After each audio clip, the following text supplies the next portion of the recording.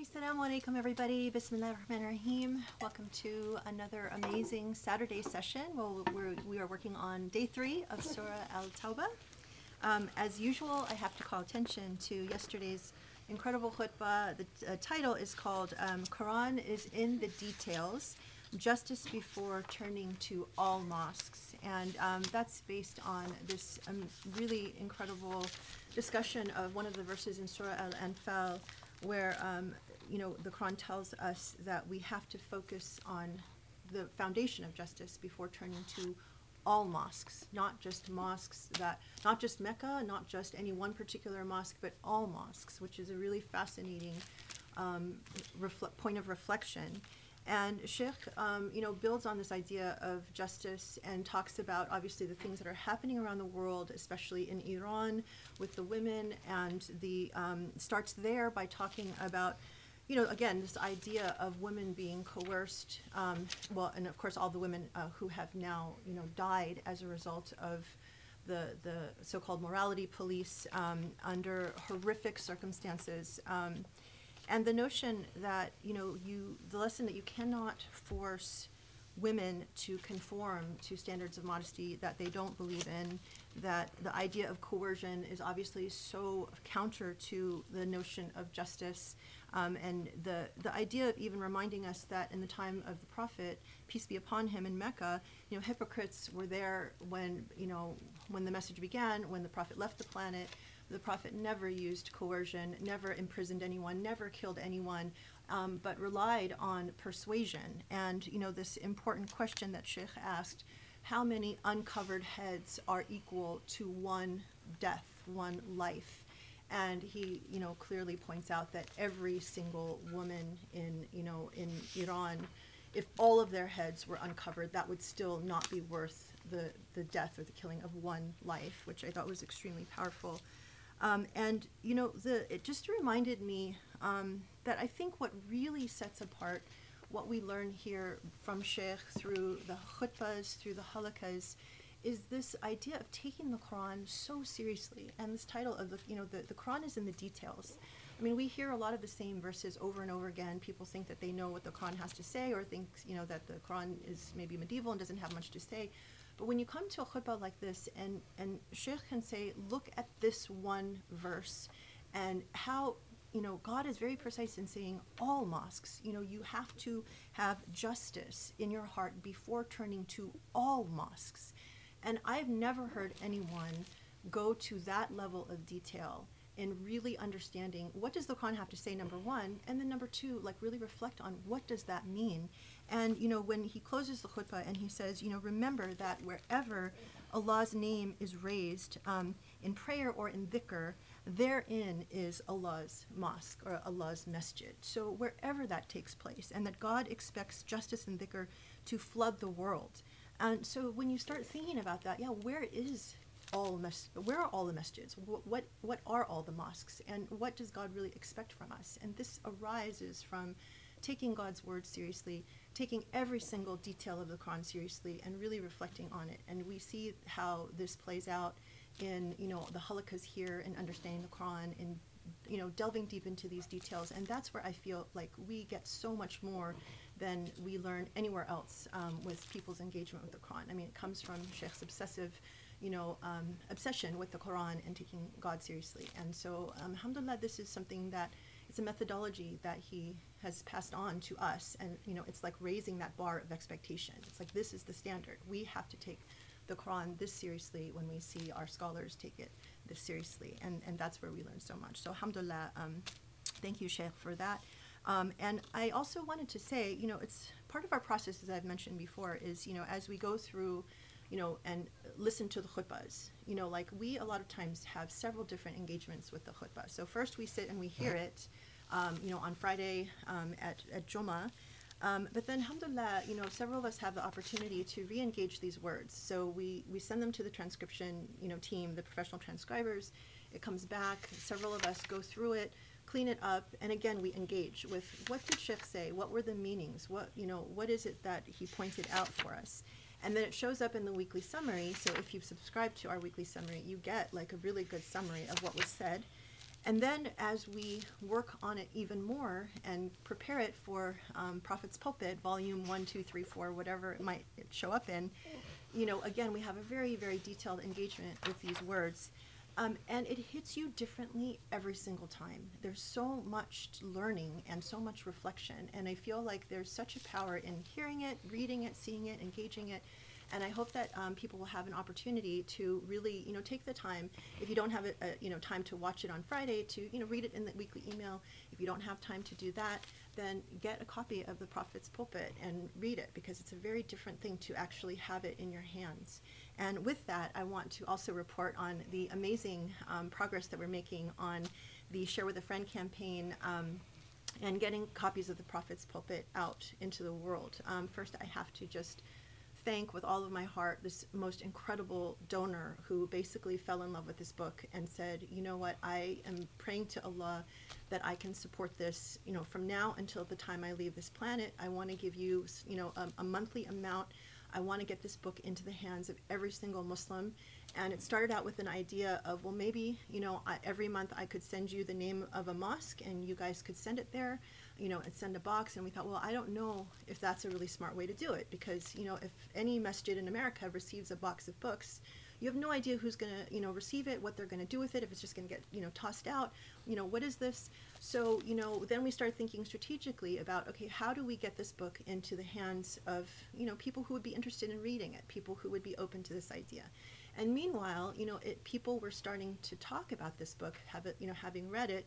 People had said, this is the only book that I can actually share with non-Muslim friends, that it's extremely powerful, that, I've never seen anything like this, that it's not so difficult to read, that it's like, it just touches you, it grabs your heart, grabs your intellect. It's a really special book, and it's, as it's 22 of these khutbahs, transformed and edited by Joe into, he's done an incredible job in making these really powerful essays. So word started to spread, and through this, Share with a Friend campaign, we got names. People shared it on Instagram. We got a big, like a bunch of people who wanted it. People internationally who can't get it there in their country asked if they could also get it, and the donor very graciously said, absolutely, we'll pay for shipping for it to go out internationally. So we've sent hundreds of books out internationally. We sent a huge box to our group of friends in Australia. Some people have seen, like a picture of this book club in Australia that read Reasoning with God. Well, they just got their shipment of the Prophet's Pulpit, and they just sent me back a beautiful picture that, people holding it up again. So it's making its way around, and I'm so excited because, this book has the ability to transform. And another thing is, we just got an okay that one of the Islamic schools in Southern California is also going to accept a gift where we're sending copies to all of the teachers. So, our hope is then that this can also be taught to, school-age children who, can be armed with knowledge and armed with confidence for being Muslim and being a social justice-oriented Muslim before they head off to college and start getting hit with the Islamophobic messages that cause so much doubt. So I want to invite people, if you're watching this, if you yourself don't have a copy and you would like one, if you have friends that, would like to have one, if you are connected with organizations, Islamic schools, journalists, anyone who you think might be open and interested in this and would like to check it out, we would absolutely be more than happy to send people a copy, 2 copies, several copies. If people are international, we've also offered to say, instead of just sending you one, if you'd like for us to send you 2 or more, because, it's easier for us, obviously, to send more in a package. It's cheaper. And if you can share it with your friends internationally, that works well for us. We're happy to do it. Inshallah, I hope that this is something that we can do to plant seeds for beautiful Islam to sprout around the world and make a change, inshallah. So I invite everyone to please be part of this project. And anyone who benefits, any beautiful Islam that grows from this, and you're part of that, you're connected to that, that is obviously paying it forward. That's part of your hasanat, that, on the final day when it really matters, that's when it will really make a difference. So inshallah, may this really be wonderful for our children, for future generations, and so on. So thank you to everyone who's been involved. Thank you so much to Sheikh, who's given us the gift of this knowledge in so many different ways. And with that, I'm so excited to continue our journey with Surah Al-Tawbah, Day 3. Thank you so much for joining us. طيب بسم الله الرحمن الرحيم سبحان الله العلي العظيم والحمد لله رب العالمين. بسم الله توكلنا على الله لا حول ولا قوة إلا بالله. اللهم صل وسلم وبارك على محمد وعلى آله الأطهار الميامين وعلى أصحابه المختارين وعلى من تبعوا بإحسان إلى يوم الدين. اللهم اشرح لي صدري ويسر لي أمري واحلل عقدة من لساني يفقه قولي يا رب العالمين.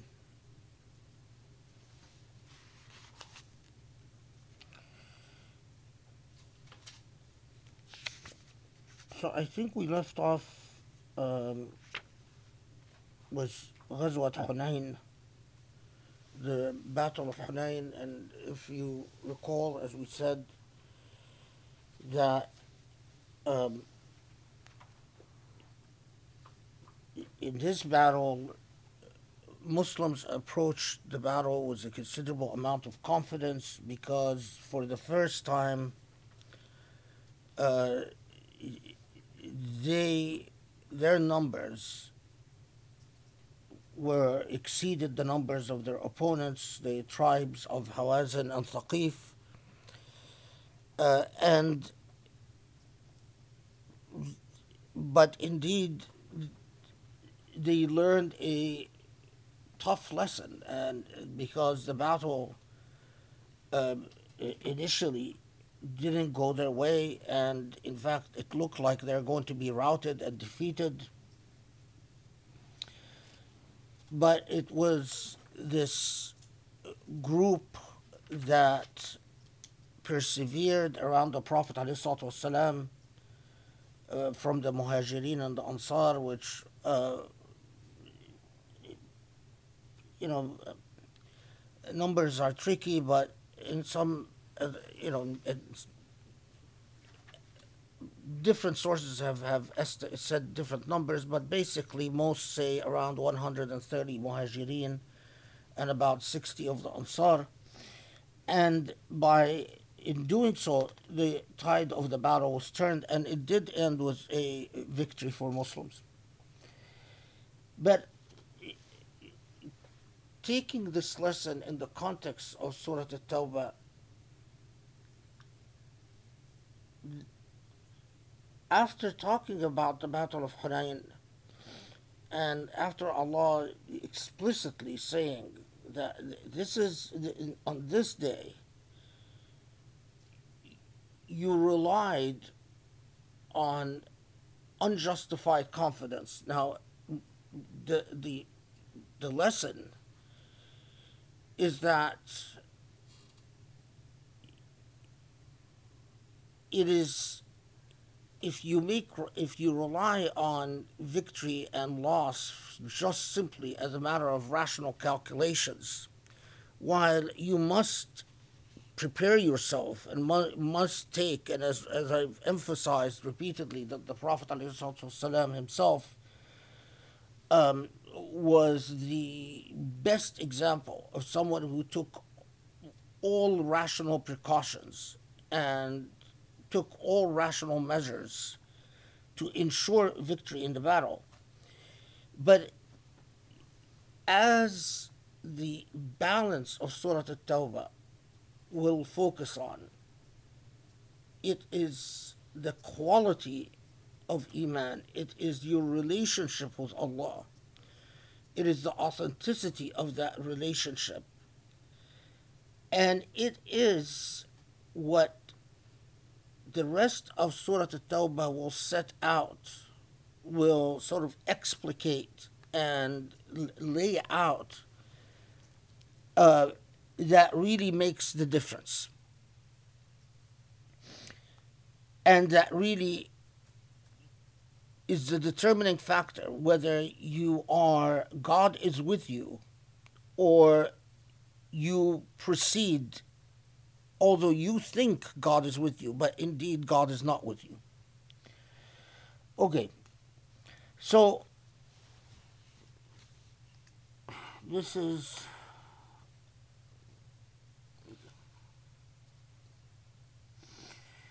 and again, if you notice this this theme that وَأَنزَلَ جُنُودًا لَمْ تَرَوْهَا, that Allah sent literal is that Allah sent soldiers that you did not see.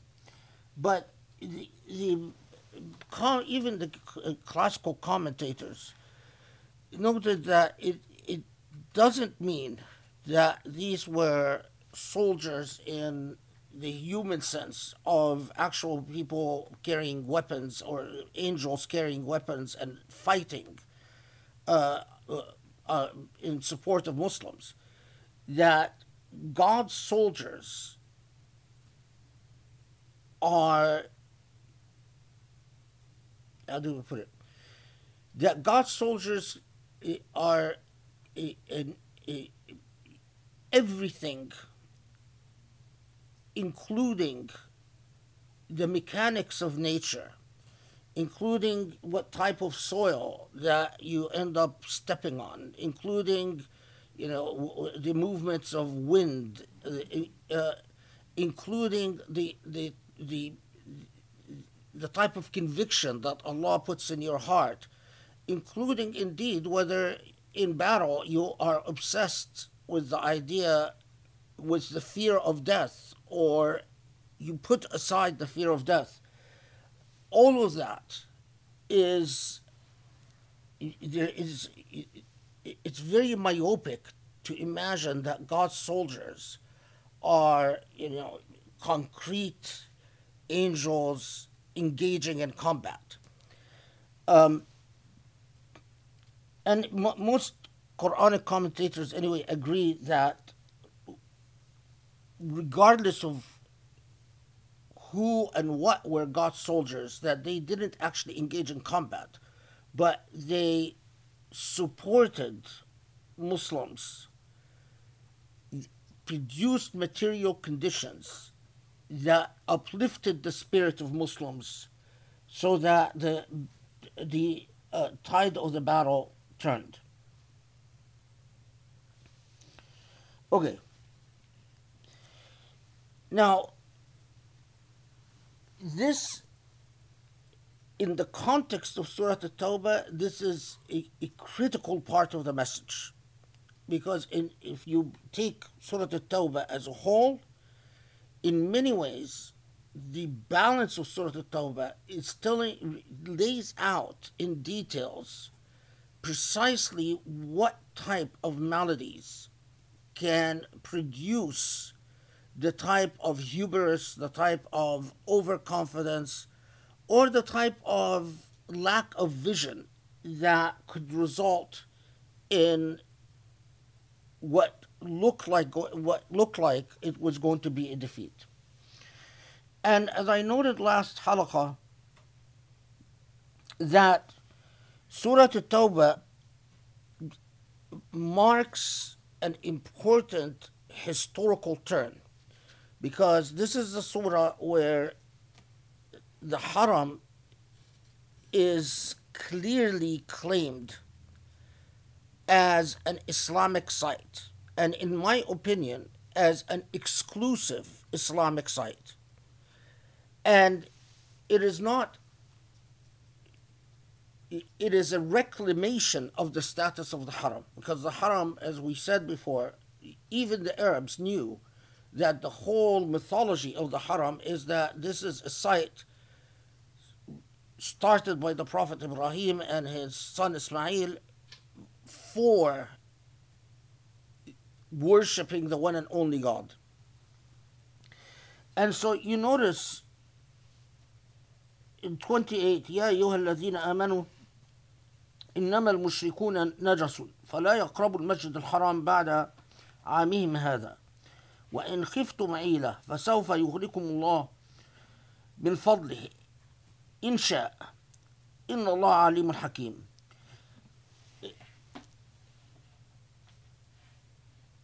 There is a discussion in Islamic sources about the meaning of this expression إنما المشركون نجس, which literally would translate as the non-believers. I'm looking to see how Muhammad Asad translated. He just says are nothing but impure. And yeah, so which literally would translate as non-believers are impure. Uh, Najas is anything that lacks purity.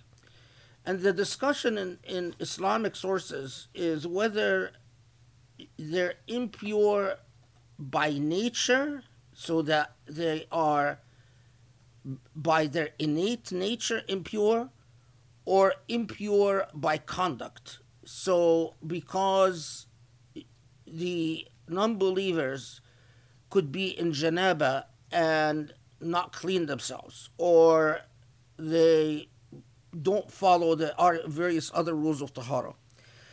And surprisingly, the majority view in among the commentators is that they are not impure by nature, but impure by conduct. That their najasa is not dhatiya. And they will often, I mean, they cite different adilla for that, different evidence for that. And they say that the Prophet ﷺ ate with them, hosted them, mingled with them, uh, entertained them even in his mosque. So if they were naturally impure, pure or innately impure, the Prophet ﷺ would not have done that. With the minority view is that the impurity is now, of course, Sufi commentaries understand that symbolically, that the impurity is the impurity of the soul, and they go to great lengths to point out that what is worse than an impure non-believer is an impure believer. That a believer himself could become so infected by the demonic that their soul is no longer a pure soul. But and there is a very interesting debate again in the Islamic tradition, and a somewhat surprising debate about whether this means that non-believers, including outright, um, not people of the book, but people who outright do not believe in God altogether. There's an interesting debate whether this exclusion means that they are excluded specifically from the haram around the Kaaba, or does this include the entire mosque in Mecca? Does this exclusion include the mosque in Medina? Does it include all mosques? So, not just the mosque in Mecca. And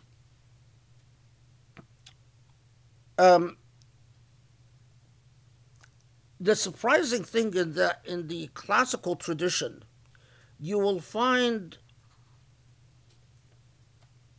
plenty of authorities that say that the exclusion is limited to the area of the haram, but it does not include all mosques, and it does not include the mosque in Medina, and it does not include even the mosque in Mecca itself.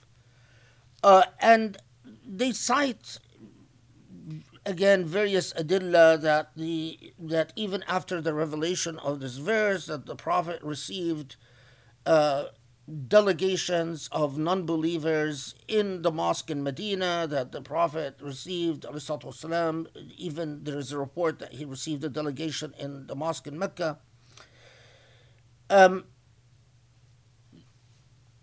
I personally think, and again, this is something that I was very interested in, so I wanted to know. I think that when Allah says that they are najas, that the impurity, I think, is a symbolic impurity. It is not, yes, they could be. It is possible that they could be impure physically.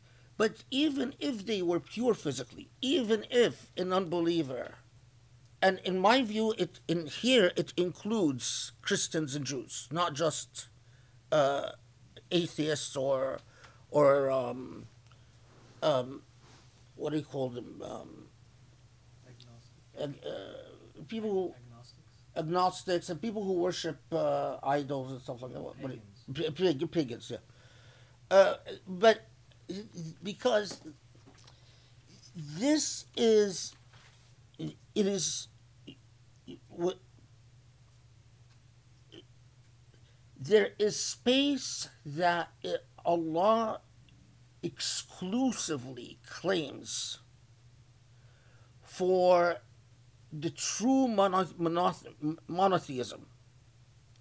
And it is a space reserved for reasons that are beyond us, but it is a space reserved by Allah for Allah. And with all the incidents which are pointed to by various jurists as to the Prophet, well, the Prophet, والسلام, hosted a delegation of non-believers in this site and so on. There, in every one of these situations, number one, none of them included the mosque in Mecca, in my opinion. I think it's the one report that included the mosque in Mecca is just historically not supported. And the reports that tell us about hosting someone in the mosque in Medina, remember that their living quarters were very close to, literally attached to the prayer areas in Medina. And there's no evidence that in fact they were in the prayer areas, but when you look at the details of the evidence themselves, in fact there is evidence that they were limited. They were told not to enter the areas where Muslims pray and limited to the areas, the social areas, if you will. But when you look at what follows, I think that makes the meaning even clearer. Look, so فلا يقربوا المسجد الحرام بعد عامهم هذا. So they are not to even come close to the Masjid al-Haram. It masjid, the entire masjid. It doesn't say just the haram, but the entire masjid. And then goes on and says, وَإِنْ خِفْتُمْ عِيلًا فَسَوْفَ يُغْنِيكُمُ اللَّهُ مِنْ فَضْلِهِ إِنْ شَاءَ. So this point is quite critical, because we read in numerous reports that when Muslims received this revelation, there was an immediate anxiety, and especially Mecca had just converted to Islam. I mean, so they have been Muslims in a very short while. And that is, well, now, if this is an exclusive Muslim site, this will mean a huge financial blow, because the historical, cultural role that Mecca played in Arabia for all this time is now changed overnight. The indications of this is what? Is that Mecca is no longer going to be a site which non-Muslims can come along and, set up their trade or visit casually. It is becoming an exclusively Muslim site, and this is the reason for the anxiety about the financial losses. And Allah subhanahu wa ta'ala responds to this by saying, which is the lesson that so many modern Muslims have such a problem with. there are issues when it comes to faith. There are issues where pragmatic, practical evaluations have no place. Is everything okay? And there are issues where you must make a sacrifice on the basis of ideals, not on the basis of cost-benefit analysis. And I don't think you would, the anxiety would have been there, or the various reports in which the hypocrites respond and say, how are we supposed to make a living now that this is where, if in fact the exclusion was not a sweeping one and an uncompromising one. Allahu Alam, but this is an exclusively Muslim in the sense of Islam, the religion of the Prophet Ibrahim, the true religion of all the prophets, and the people who understand this message, who embody this message. This site is the exclusive site for that conviction and that faith. And this is why when in the last Hajj, there's this Israeli guy who filmed the Hajj live and broadcasted it on Israeli TV. And I heard when when various Muslims were offended by that, and I think quite rightly so, the response to this, this is a amr siyasi, that this is a political decision, that we should not talk about this because this is left to Wali al-Amr, and if the Wali al-Amr decides as a matter of siyasa that a non-Muslim should be allowed to be present at Hajj and film Hajj and broadcast Hajj on a non-Muslim TV channel, I think it's just completely, it's part of the trend of Muslims rendering everything in their religion,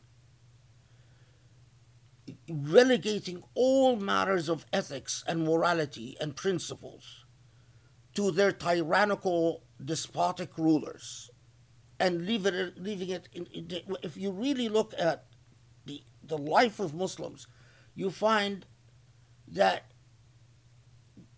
everything is relegated to the discretion of despotic rulers. And it is as if, there are no boundaries, there is no sacred anything anymore. I think the practice of Muslims, by the way, that's another thing, regardless of the jurisprudential ideas, the practice of Muslims over the centuries demonstrates that the idea that this is an exclusive sacred site is the correct one. Because when it came to practice, that's what Muslims did, regardless of the juristic opinions that said, that it is that the exclusion only applies to the Haram but not to the Masjid, or doesn't apply to all of Mecca, or and so on and so forth. I think that the exclusion applies at a minimum to the entire Masjid. All of Mecca or all of Hijaz is a more complicated question.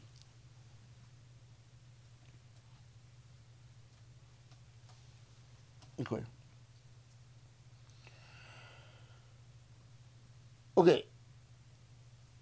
I don't want to move on from this point without emphasizing it, because I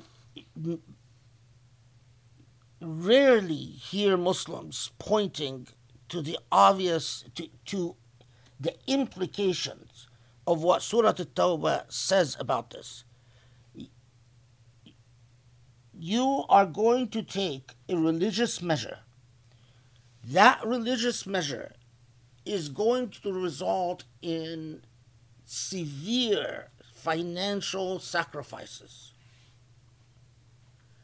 And Allah comes and says, there are situations where principle trumps practicality, so much so that the severe financial sacrifices are completely justified.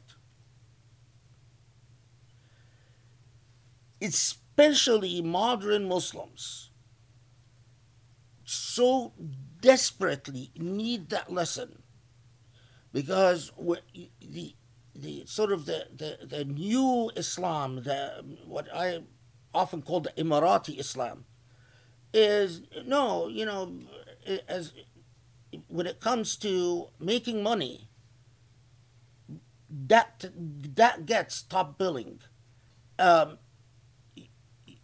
Pretty much anything in the faith can be compromised, and under the claim, oh, you can't politicize religion. So because you can't politicize religion, so we do business with Hindu nationalists who are rabidly Islamophobic, because to make the financial sacrifices that are necessary, if we refuse to do business with them, that's politicizing religion. Same thing we saw when it came to the issue of the cartoons that the French government sponsored. And cartoons that are pornographic, without question, obscene, degrading and humiliating and insulting towards the Prophet ﷺ. And the French government broadcasted these cartoons on its government buildings. And the issue of boycotting French products, because none of the Muslim governments wanted to do anything about these cartoons.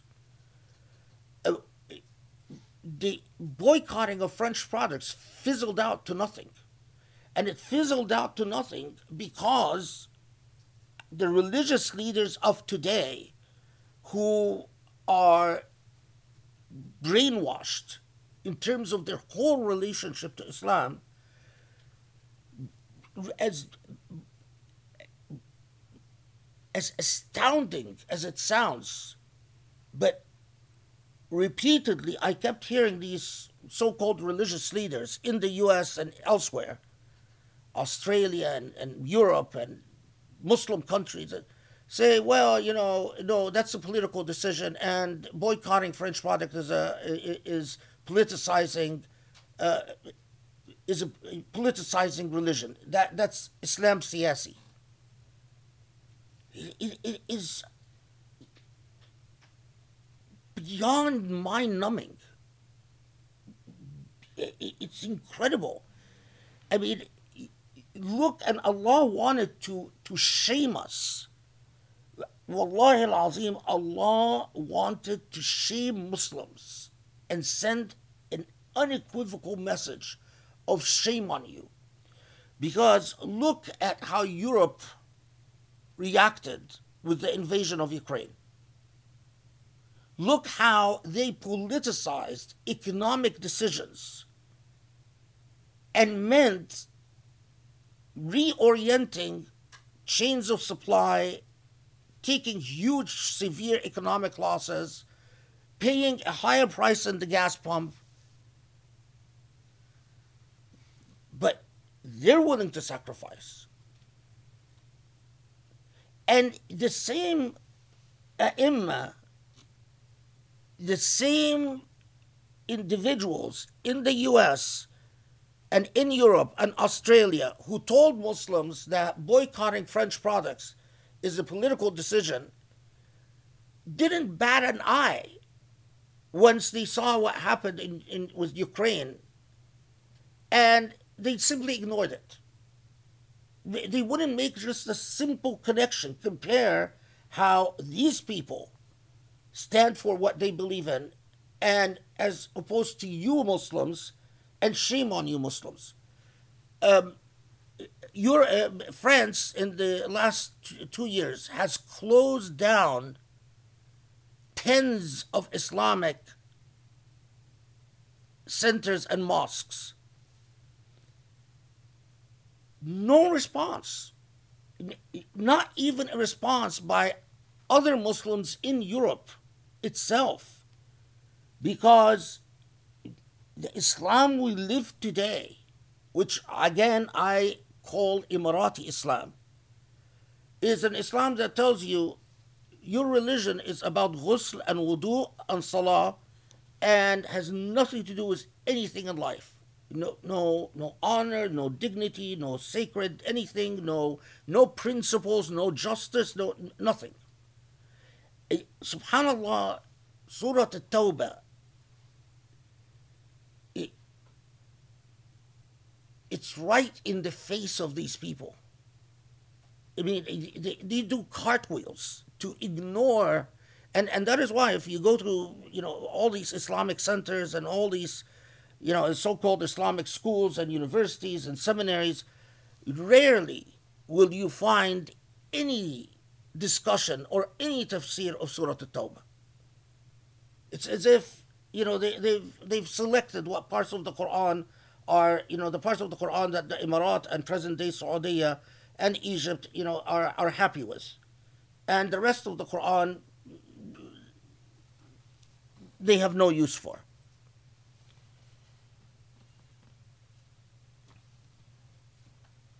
Okay. Then, after underscoring the principle of sacrifice, Allah goes back to the central theme of Surah At-Tawbah.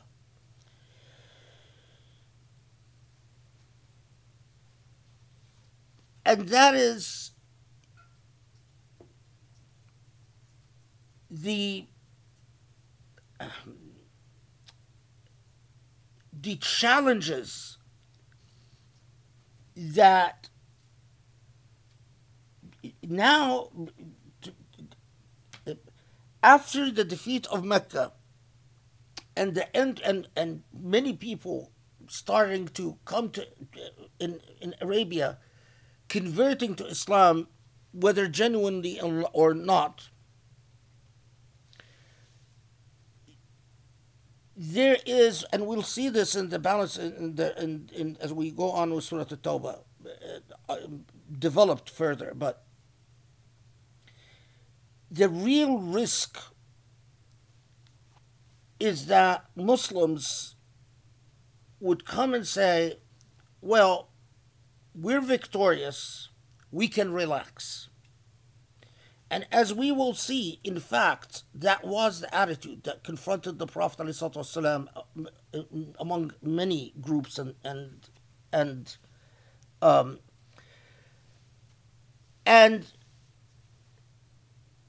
the hard days are over, and now we can enjoy. And this is sort of like the hubris and the overconfident attitude in Hunayn. Oh, it's going to be a cakewalk. And Allah showed you that it's not a cakewalk. And preserving, let me put it,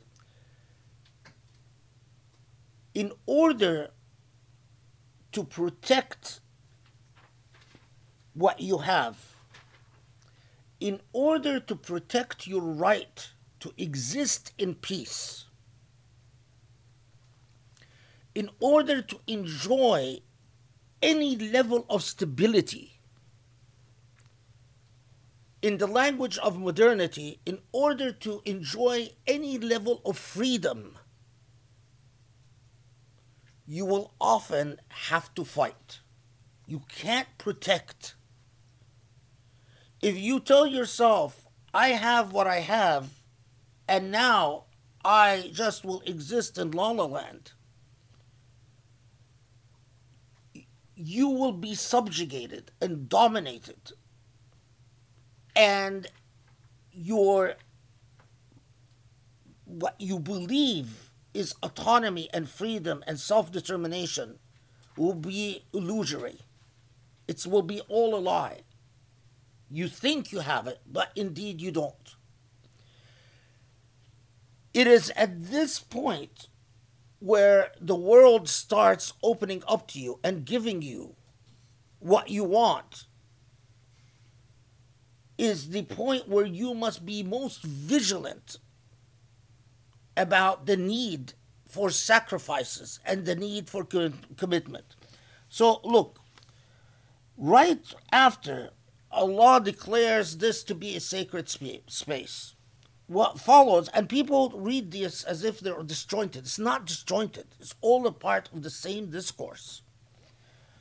قاتلوا الذين لا يؤمنون بالله ولا باليوم الآخر ولا يحرمون ما حرم الله ورسوله ولا يدينون بدين الحق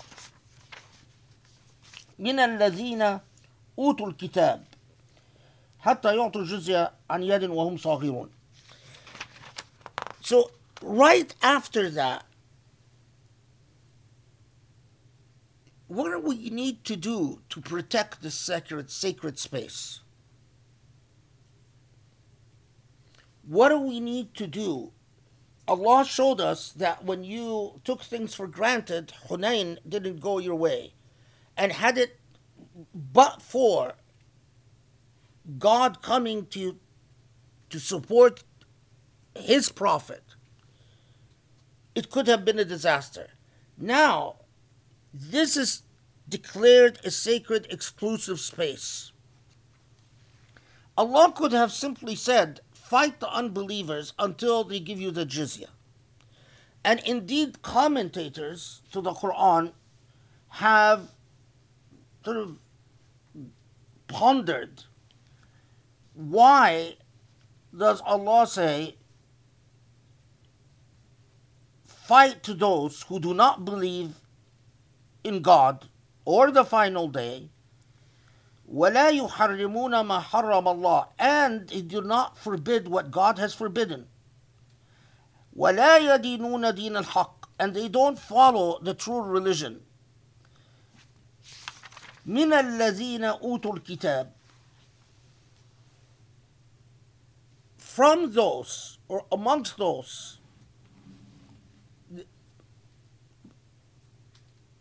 amongst people of the book. So some commentators said, well, what God is talking about is saying, well, Jews and Christians, for instance, allow pork and alcohol.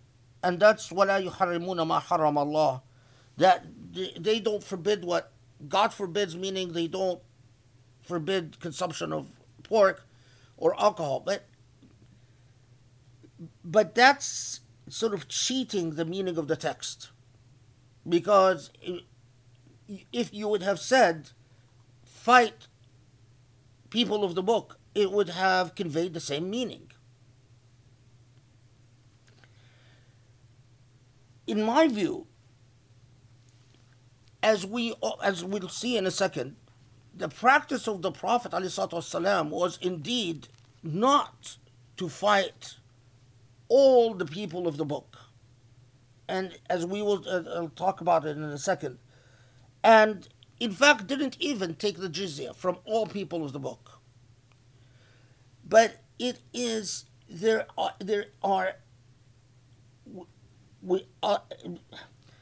Allah knew, and this is in my opinion, in my view, Allah knew that paganism was going to become history in Arabia.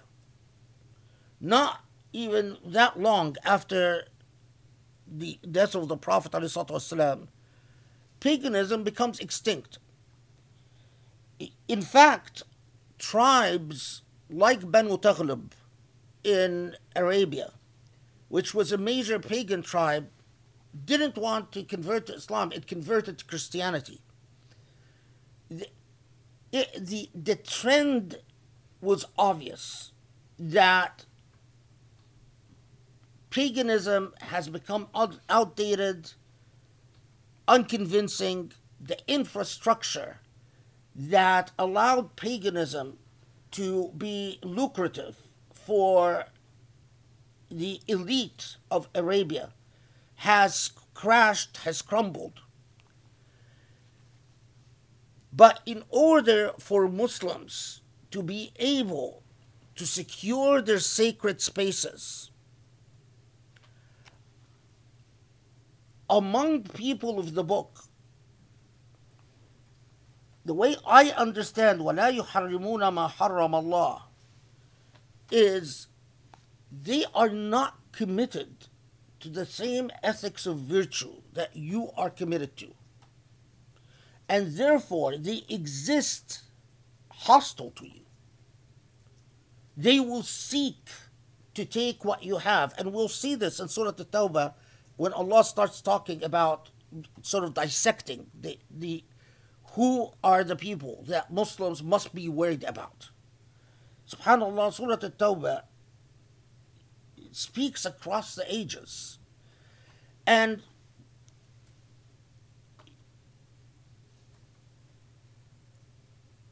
it is the whole, when we look at the whole institution of jizya. So first, this is the poll tax that, and we've talked plenty about the institution of the poll tax before Islam, and that it was a regular part of conducting international law. The function of a poll tax in international law before Islam was to, as a sign of who acknowledges, not allegiance, but who acknowledges the power of the other. If two powers are equal to one another, then they refuse to pay jizya to one another. The Sassanid Empire never agreed to pay jizya to Byzantine Empire, and the Byzantine Empire never agreed to pay a jizya to the Sassanid Empire. Why? Because they saw themselves as equally pitted. War broke out between the Sassanids and the Byzantines when an emperor would come and would make a demand. So a Byzantine emperor would take power and would approach the Sassanids and say, I expect from now on a delivery of X amount of gold. Either that or war. This is, and of course, this demand, every time was made, it was rejected, and so war would break out.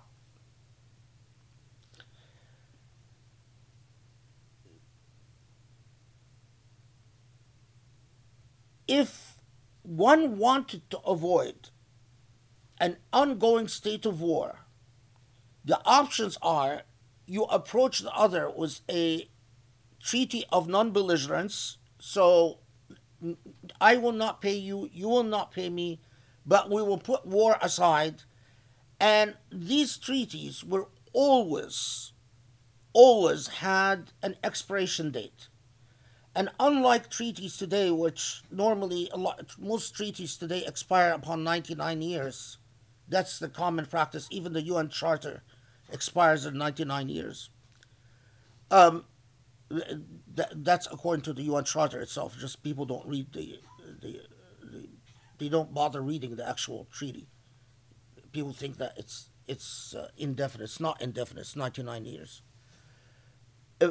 Back then, a big part of what you negotiate is you're looking at your expectation of how long can your enemy or can the other maintain their strength and thus maintain their ability to exist co-equal to you, not not paying an amount that demonstrates subservience.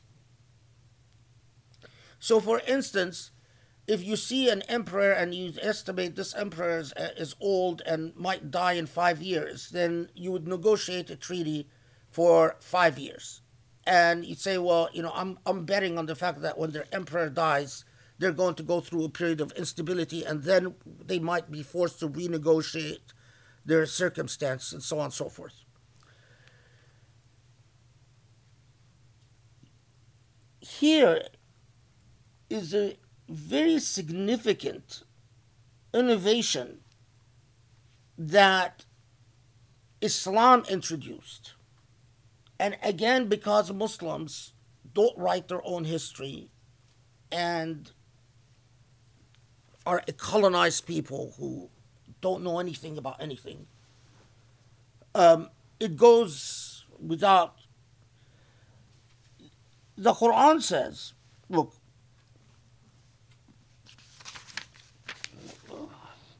حتى يعطوا الجزية عن يد وهم صاغرون, until they pay the, what Muhammad Asad translated exemption tax or poll tax, jizya. عن يد, he translated as a willing hand, which I'll comment on that in 1 second. After having been humbled. This is Muhammad Asad's translation. Okay. So, first, there is a discussion in the classical sources about what an yad means. An yad is an idiomatic expression.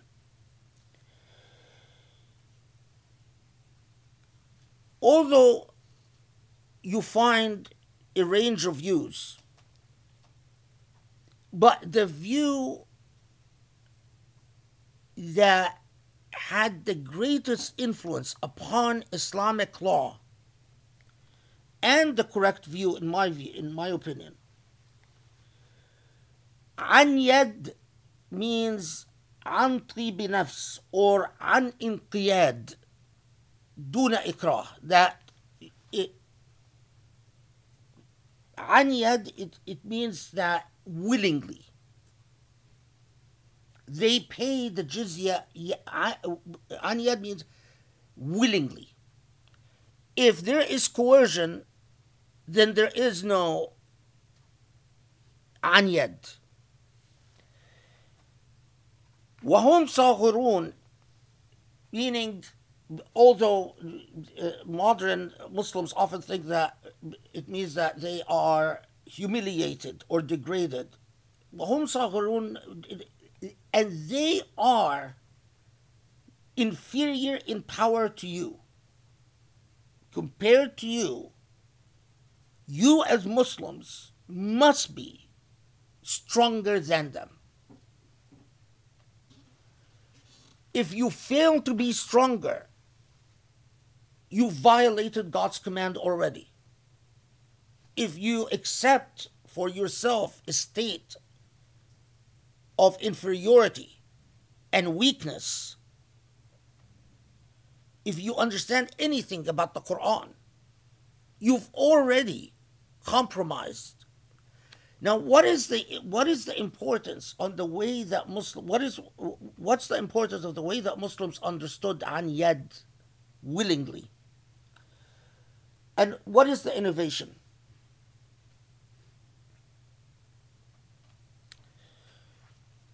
Muslim jurists, when they looked at the practice of the Prophet ﷺ,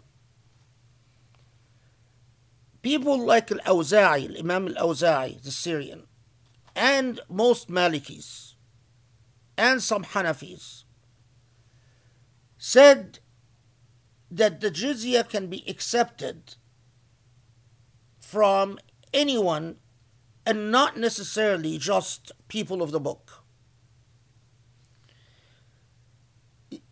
why do we think that Muslims say only people of the book? That's thanks to Orientalist scholarship. Because Khadduri wrote in his book that Muslims only accept from Christians and Jews. And Khadduri had his own deal. Khadduri was a Christian, was Christian convictions, was his own program and his own, and he was an Orientalist in every sense of the word. But we forget that that it is only Shafi'is and Hanbalis and later Hanafis who say that the jizya can be limited to Christians, Jews, and Zoroastrians and Sabians. So even them, they still say Zoroastrians and Sabians. But the Syrian school of Awza'i, and the Maliki school, the whole school of Medina and onwards, said it is to be taken from anyone. But the understanding of An Yad, that it must be done willingly, was the entry point to a revolutionary understanding of the institution of paying the poll tax. That it is not just a money that you collect as a signal of your superiority to the other, but that it is money that you collect as a price for protection. That was unprecedented in international practice in the Near East. When Muslim jurists like Awza'i started saying that if you are unable to protect a group, then even if they are inferior to you in power, while according to the customary practice of the Near East, you could collect the jizya, but according to Sharia, you cannot collect the jizya. The Umayyads had such a huge, well, the Umayyads and the Abbasids later as well, such a huge difficulty with this. Because the fuqaha were telling them, if you cannot protect, you must return the jizya. But if you are relying on the customary practices of the Near Eastern region, no one thought the poll tax is protection money. It is subservience money. This was a radical alteration. I mean, it's amazing that all the books I've read on international law, written in English by Muslims, not a single scholar have pointed this very obvious point. All you need to do is study the legal systems of the Near East, of the Near East at the time, and you will see how radical, and especially that Muslims actually practiced it. Not always, not consistently. Nothing is ever consistent in historical practice. But there were plenty of times where Muslims, in fact, said, we can't protect you, so we can't collect the jizya. This is no small deal, people.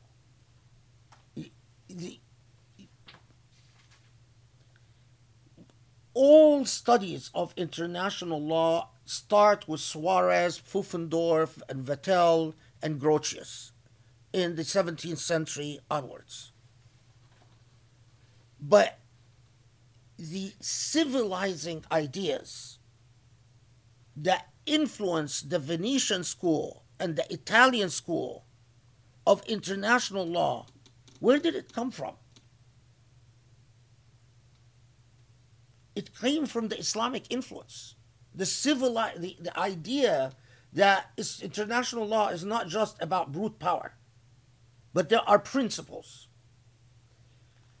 It's really sad. It's really sad because it just the way. I mean, how many times I've listened to these people who are very proud of themselves, ex-Muslims, or former Muslims, whatever.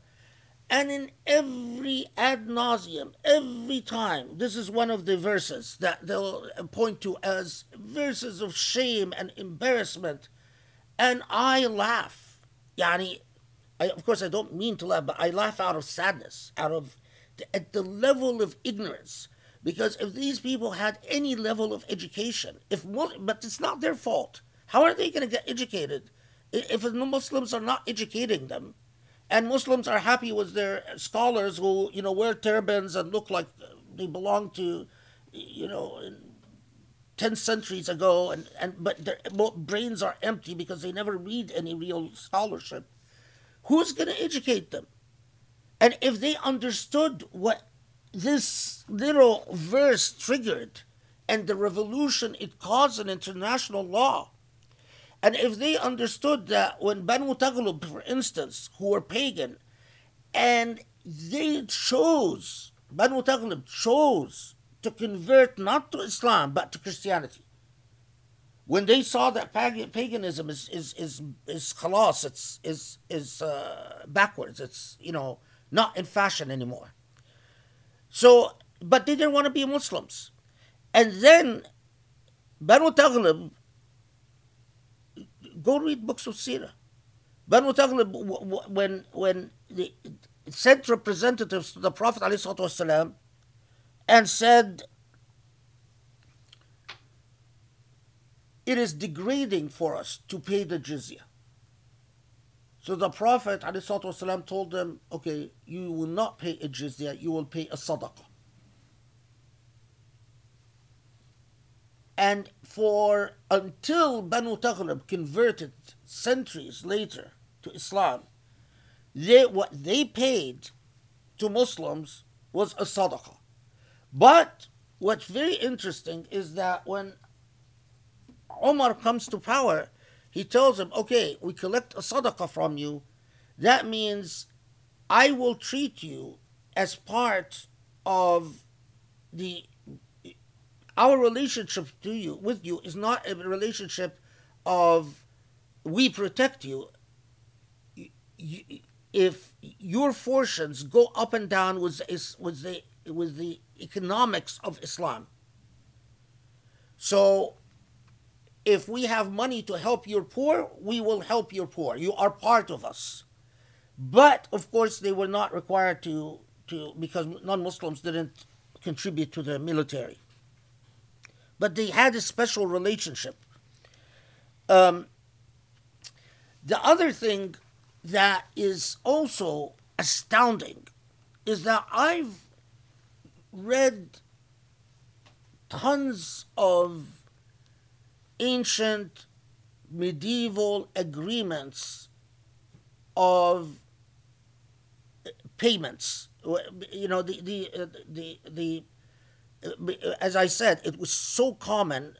Look, when Andalus, in its waning days, every Muslim Imara in Andalus paid a jizya to the Christian states. And the reason that Andalus eventually was defeated is that the Christian states kept raising the jizya that the Muslims had to pay until they would get to a point where they can't afford it, and then they would be invaded. I mean, again,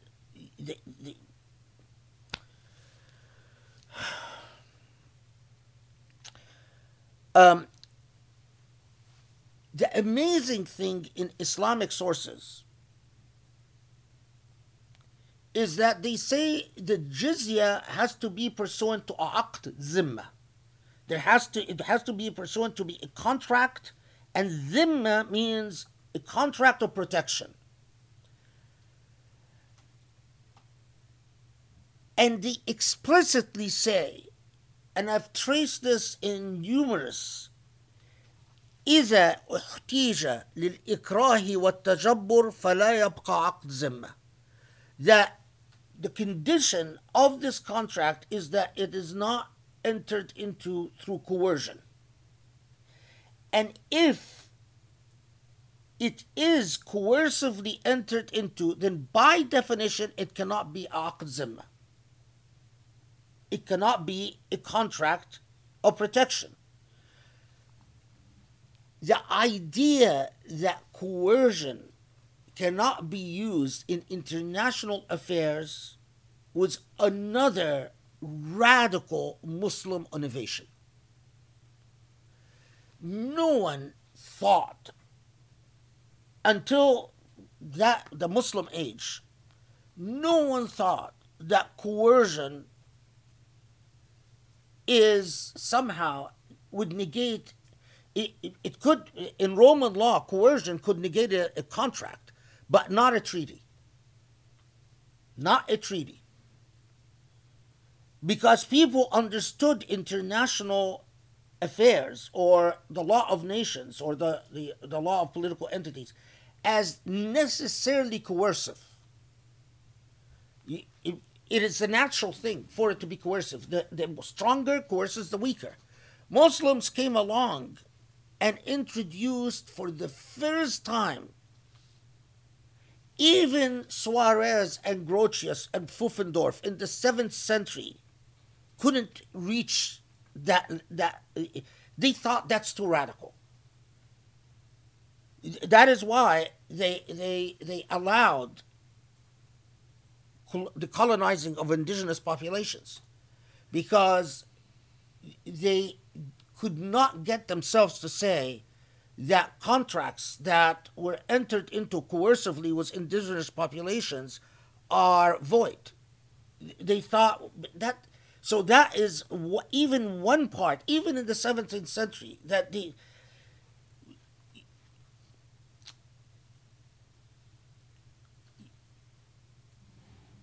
imagine if Muslims understood these realities about their tradition. Again, I go back because I've told myself that it's not good for my health anymore to listen to these ex-Muslims, because it's so ignorant. But again, I'm just full of anger. I don't know who to be angry. I'm not angry at them because they're ignorant, but I can't blame them for their ignorance, because obviously they've never met a teacher worth their salt in their life. But who do you get upset at? I mean, when you reach that level of utter abysmal standards in just the knowledge of your own history. Okay. And of course, you can لا يحل تكليف الذم أهل الذمة ما لا يطاق ولا يحل تعذيبهم ولا ضربهم or ضربهم. All of this material about that you can't the how much the jizya has to be, that it cannot be what they cannot afford, that it cannot be you cannot assess a jizya on old people or women or children or people of religion, priests and rabbis and so on, that it cannot be an oppressive amount. You can't beat them, you can't torture them, you can't imprison them. All of these were radical innovations by Islam. Because again, I spent a lifetime now reading about medieval state of conduct or conduct of state, medieval practices, and to see if there were any precedent to the idea that you can't imprison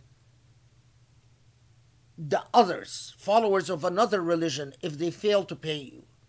And the people who invented that concept were Muslims.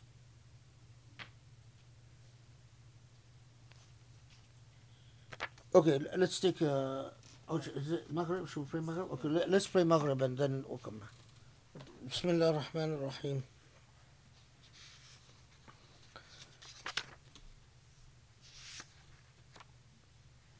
Maybe to summarize this material, because Surah Tawbah is the surah has the verse that is usually pointed to as having the issue of jizya. Um,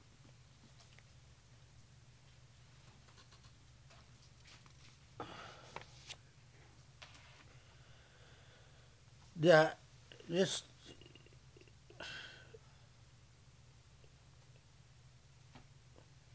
in no legal system speaks with one voice, and no historical reality speaks in one trajectory.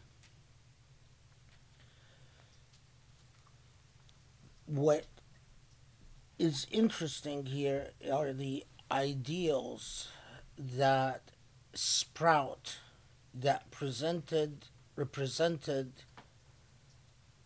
advancements to human thinking. And in this context, to just summarize what we talked about, that first, I'm not going to do it in order because I can't remember the order, but عن يد means عن طيب نفس or عن طيب خاطر, that دون إكراه, that the payment of the jizya must be consensual, not coercive, and that was an innovation. Now, was that actually practiced in the history of imperial Islam? It went up and down. You can't generalize. Quite often it was not practiced because regardless of what the ideals are, human beings, especially political leaders that govern over empires, their practice is guided by, often not by religious ideals, but nevertheless religious ideals remain there to as a moral way to hold realpolitik to account, to hold to take political decisions to task. So one is the idea of non-coercion, as we've said. Second is that the aqd dhimma, which was a radical idea, is that it is a contract to protect, not a contract of subservience, but a contract of protection. If you are unable to protect, then according to the ideals of the law, you are not entitled to collect the jizya. But furthermore, even within the ideals of the earliest jurists and the earliest authorities, basing themselves on the practice of the Prophet ﷺ, is that when groups objected to the payment of jizya because they thought it is demeaning or degrading, there was no obstacle to changing the obligation from a jizya to a sadaqah. So it is not a dogmatic point. Moreover, it is well established that the jizya is collected, assessed only upon male figures of active age. So children are excluded, elders are excluded, the religious class is excluded, women are excluded, and it is debated whether things like farmers and peasants are excluded or not. It is also well established that the jizya cannot be an oppressive amount. It cannot be an amount that causes hardship. And that in collecting the jizya,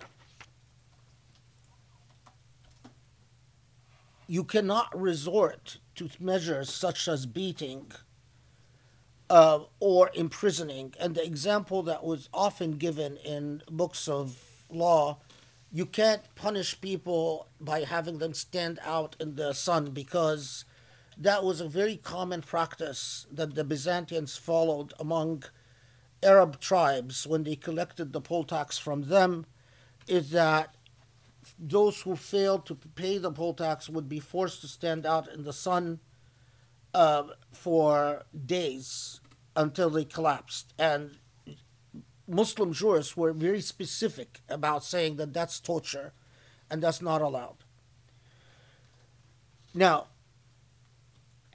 I emphasize, these are ideals. The nature of legal practice is that people react to situations sometimes by betraying their ideals. So you can find texts, especially texts that were written during the Crusades, when Muslim lands were invaded by Crusades. And remember that there were as many as 14 different Crusades, 14 different invasions of what the heartland of the Near East, the heartland of the Middle East, which this is the indigenous lands of Muslims. It is not surprising to find a jurist writing a treatise that is full of vehemence against the invaders, and so is extremely hostile to Christians, or it was Christians. I mean, Jews actually, it's very rare to find a text that was hostile to Jews until Zionism and Palestine. Actually, Jews were and until recently were often seen as natural allies to Muslims. Again, in response to the Crusades, because the Crusades butchered Muslims and Jews together. So when you find that, these people are butchered alongside of you, it's hard to cast them as the other. They're cast as part of who you are. So it is not surprising that you find texts, but what's always surprising is the moral innovation to an established practice. So to talk of non-coercion, to talk of not using torture, to talk of not using imprisonment, to talk about that it is a contract of protection, these were the innovations. These were the unusual developments. Whether Muslims in fact were able to live up to their own ideals or not, that's a different matter. I mean, and that's a complicated matter, because sometimes they did and sometimes they didn't. Now, having said all of this, I believe, first, note that fight as the ayah that fight those who do not believe in God, etc., etc. The tendency of some Muslim scholars to see this ayah as abrogating every other ayah that deals with the non-Muslim other is ridiculous. As some have said that, Ayat al-Sayf abrogated 133 ayahs. It's ridiculous. This ayah must be understood in light of what everything else the Quran says. So when the Quran says, لا تعتدوا إن الله لا يحب المعتدين, that don't be aggressors, that Allah doesn't forbid you from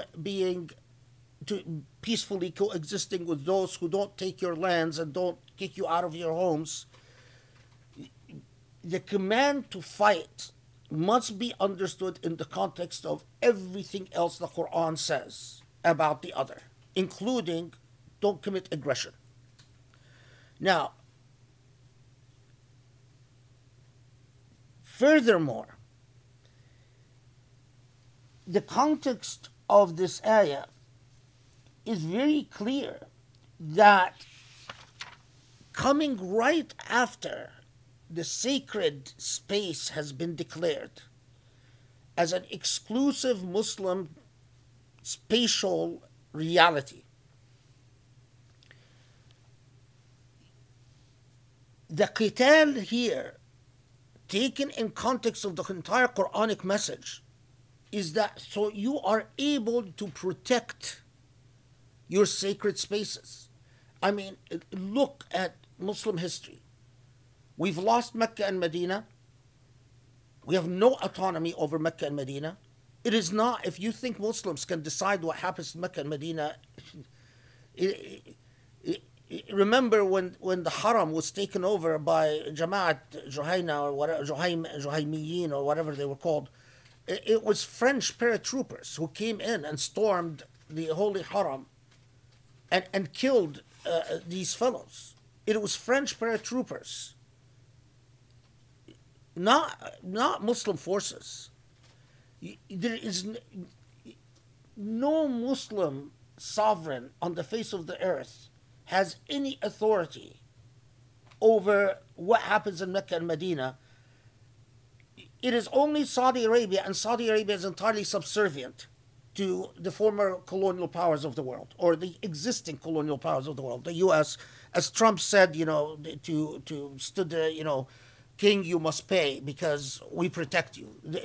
Trump is collecting jizya, protection money, in the old Byzantine meaning of jizya, not in the Islamic meaning of jizya, but as a sign of your subservience, as a sign of your and our dominance, which of course includes the dominance of Israel and everything else Western.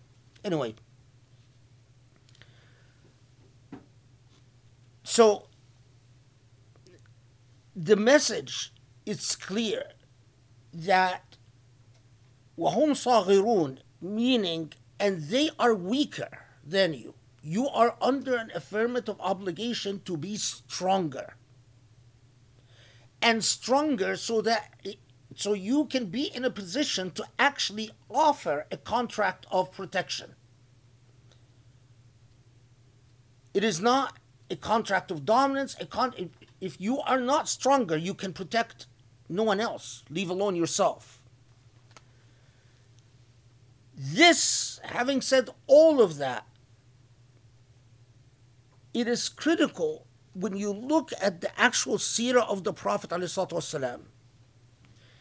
The reason that you are entering in a contract of dhimma, a contract of protection, is because you are protecting the other. There is a choice here. You either remain the other, meaning outsiders, and there is a contract, you pay us and we protect you, which of course implies the freedom to say we don't want to pay you and we don't want your protection, but you remain the other. But if you are like Banu Taghlib and other tribes later on that choose to be one and the same with Muslims, the Prophet ﷺ didn't collect the jizya from the Jewish tribes in Medina.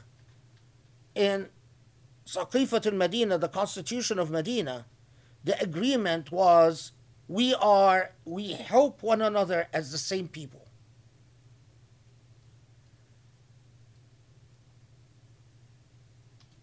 And what that means is in the modern age, the reason that you don't collect a jizya from Christians and Jews in your country, or Hindus or Buddhists or whatever, is in the modern nation state, they are not the other.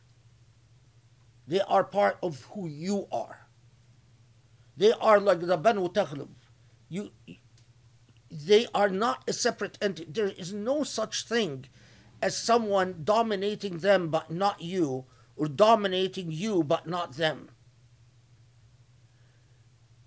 The very logic that upon which this was founded was the logic of the conduct of nations at the time, in which empires, dynasties, political entities defined boundaries, territorial boundaries, were endlessly flexible and malleable. And you could say, well, today my boundaries includes this clan, tomorrow this clan doesn't want to be a part of me, so my boundary excludes this clan. This clan is on its own. If we go back to a world like that, then it's something else. But in today's world, where you have this massive international treaty called the United Nations Treaty and the United Nations Charter, and you have signatories to that charter in which everyone agrees that there are stable, constant boundaries and that boundaries must be protected and that you cannot transgress upon the territorial boundaries of another nation. That is, by definition, a world wedded by a musalaha, an ahd, a world established upon a system of treaty. If there is, and not that I would advise it, because if there exists a modern state that comes and says, we don't want to be a part of the United Nations, and we don't want to sign onto the UN Charter, and we don't recognize anyone's borders, of course that means that no one will recognize your borders, and which also means that then anyone can invade you. Which also means that you will be at war with the world, exactly like the Daesh people. Anyone can strike against you, because you can strike against anyone. And you then will become obliterated from the face of the earth very quickly. Once you enter into the charter system, you have entered into a world of muwada'a and musalaha, in which, by definitions, defining the insider as opposed to the outsider does away with the whole protection money idea. So this is very clear, so that no one can, come and say, oh well, he's defending there's a difference between saying Muslims introduced moral, innovative, humanistic ideas to international practice. Often ideas that they were not in a position to sponsor and chaperone into full fruition. But it behooves us to go back and study the way that Islam was always at the cutting edge of virtue and morality. And that's what we should seek and aspire to reproduce. You're not on the cutting edge if you force time to turn backwards. You're not on the cutting edge if you just enter into a time machine and go back and change the rules of the game. That's laziness. That's just because you're not very intelligent and not very knowledgeable, and so you want to pretend that the world is, hasn't happened, that time hasn't changed, that people's consciousness haven't moved on. It behooves us to take things as they are and to rise up to the moral challenge. That's the point. Okay. I know I've spent a lot of time on this point, but it is important because of the significance, the extent to which so many Muslims still today take this ayah plucked out of its context, plucked out of where, when, and how, and in what context Allah reveals it. And as we will see, more is going to come about this. Okay. Then, the only thing to say about the ayah that follows 30, وقالت اليهود عزيز ابن الله وقالت النصارى المسيح ابن الله ذلك قولهم بأفواههم يضاهون قول الذين كفروا من قبل قاتلهم الله أن يؤفكون. This is 30. Uh, of course, we all know where the Christians say that Jesus is the Son of God comes from. You know, the Bible refers sometimes to Jesus as the Son of Man, and sometimes as the Son of the Father. And it is part of but the interesting part is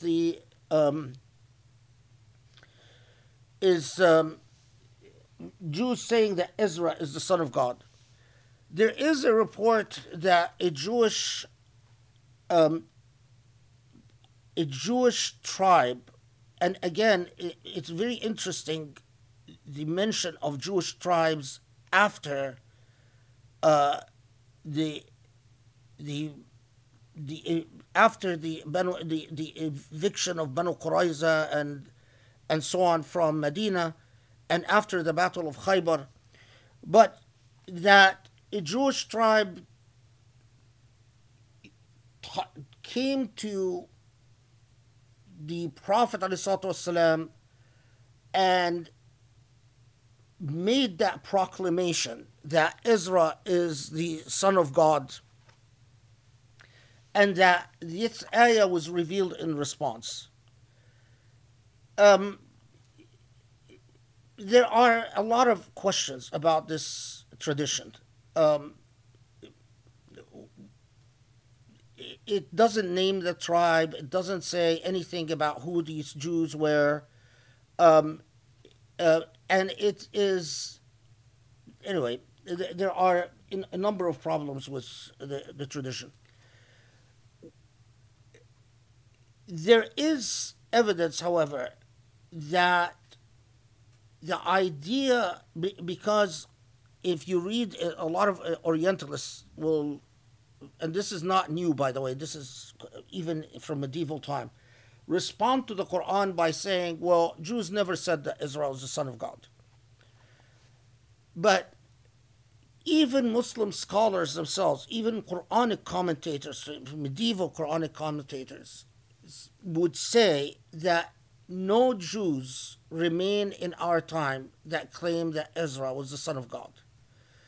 And they explicitly, or they specify that this was a belief among particular Arab Jews before Islam, and the debated issue is whether they survived until the prophecy of the Prophet ﷺ or not. But it is a faction, an Arab faction within Judaism that, and the mythology, just so you know where the mythology comes from, is that after the destruction of the Second Temple and the Jewish diaspora and the enslavement of Jews, this is the mythology at least, is that Ezra comes and he finds that the original Torah revealed to Musa has become lost, and that Ezra prays to God that God re-reveals the Torah, and that a light appears and enters into, depending on the version you read, enters into Ezra's mouth or enters into Ezra's head, and whereupon the Torah is re-revealed to Ezra.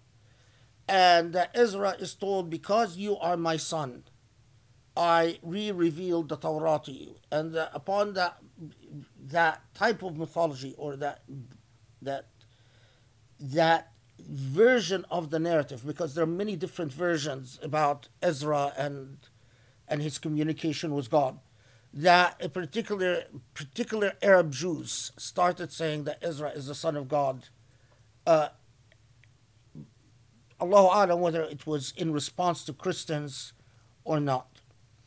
But even Muslim authorities themselves, even the earliest authorities that I found was already saying that there are no Jews that any longer claim that Ezra was the son of God by the time that the Quran is revealed. Okay, anyway, it's just a technical point.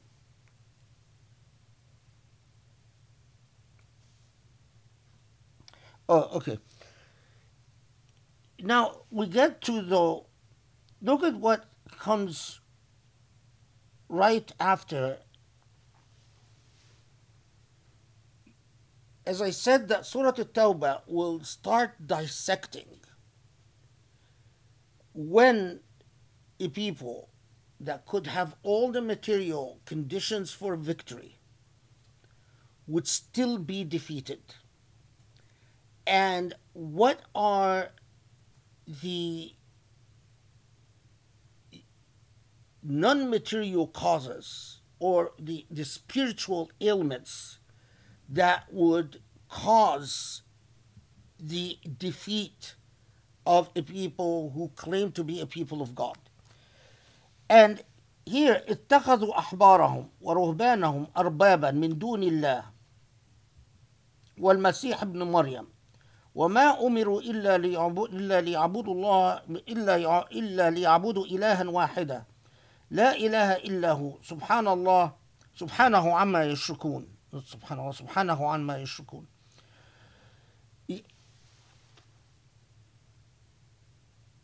The Quran faults them for taking their, as Muhammad as their rabbis and monks as effective gods beside God.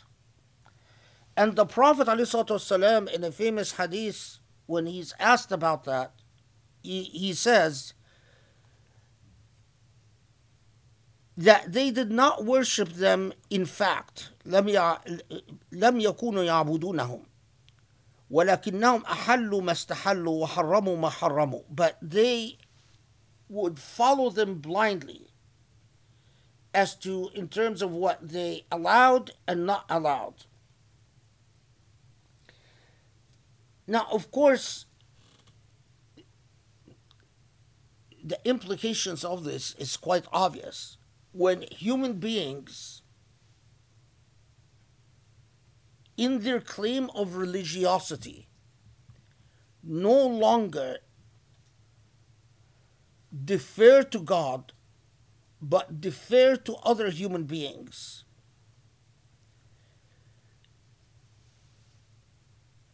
that they are effectively then worshipping other than God. Imagine if someone comes and says to you, well, this applies only to Jews and Christians.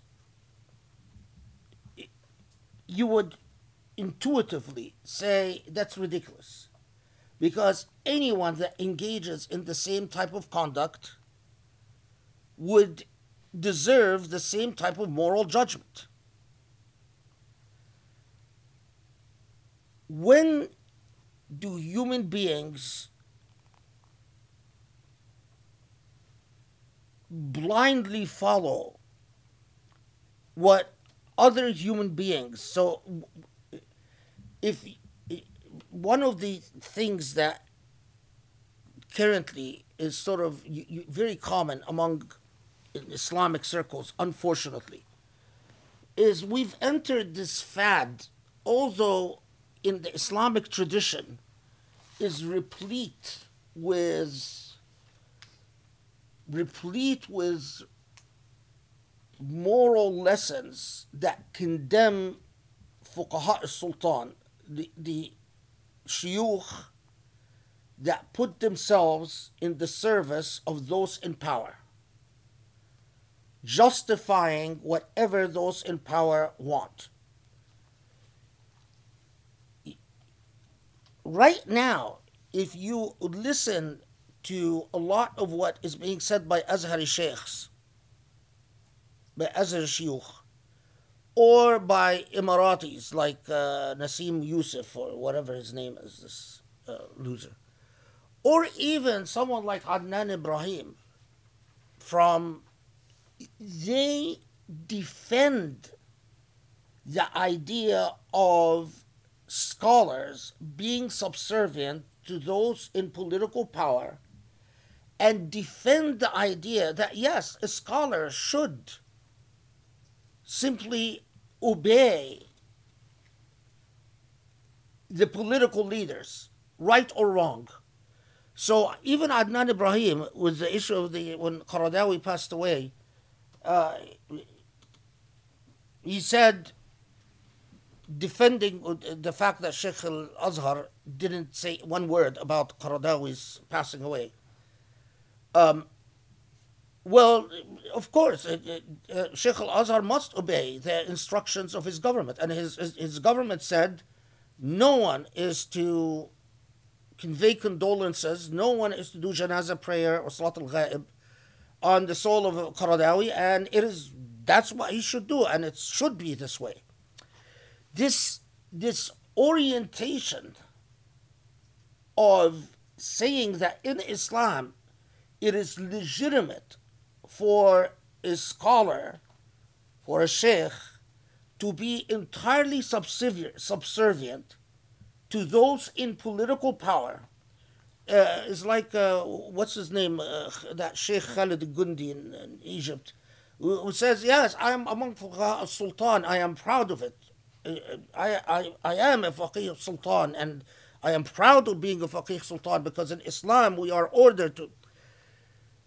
But look at the logic of this ayah. If a Faqih is not obeying what they believe autonomously God wants, but obeying what a political leader wants, and as a result then delivers God's judgment in accordance to what the political hierarchy wants, and you in turn obey that faqih. So you do as the fuqaha of the Emirat and Egypt and Saudi are telling you. You in turn say God's will is in accordance with what the faqih is saying, whose will is in turn in accordance with what the political authorities are saying. How is that any different from those who have taken their rabbis and their monks as their gods? Except that here it is even worse, because your shuyukh have taken those in power as their gods, and then you've taken the shuyukh as your gods. So effectively, you worship those in political power. So you're not even going through the pretense of what Jews and Christians did, of worshiping those who are, obedient to those who are pretend to be devout, or you believe to be devout.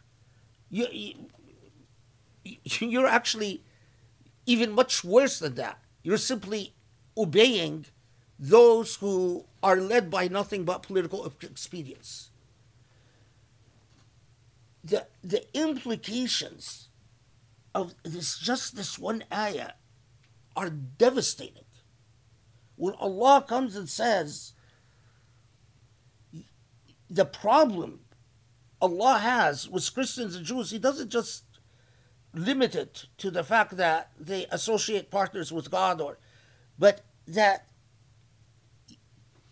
they have made the repository of the divine will the mechanics of blind obedience. Then how about Muslims? And then notice how Allah characterizes this. When a human being, their relationship to Allah is no longer direct, no longer based on spiritual conviction, no longer based on rational proof, no longer based on any real knowledge, but based on These are my leaders and I follow my leaders.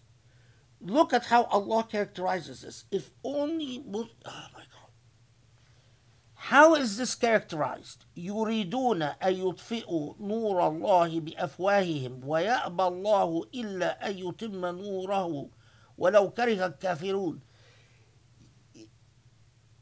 It is not that Allah is telling you that Jews and Christians, regardless of what they do, they are extinguishing God's light. It is by engaging in this kind of conduct that they are extinguishing God's light. It is the conduct when human beings are no longer elevated by the divine, no longer even have a relationship with it. This is part of the problem with despotism and authoritarianism, is that it teaches you to be morally indolent, morally lazy. You relegate moral judgment to whoever you imagine is in charge of thinking for you and deciding for you. So he says haram, it's haram. He says halal, it's halal. He says up, it's up. He says down, it's down. You are no longer a human being. And because you are no longer a human being, you are a darkened vessel. Light cannot penetrate. This is why, have you ever noticed in despotic societies, you are often shocked at the amount of cruelty and moral wrong that people no longer react to. Saudi executed just in 2022 180 people. Many of those that were executed were on political charges.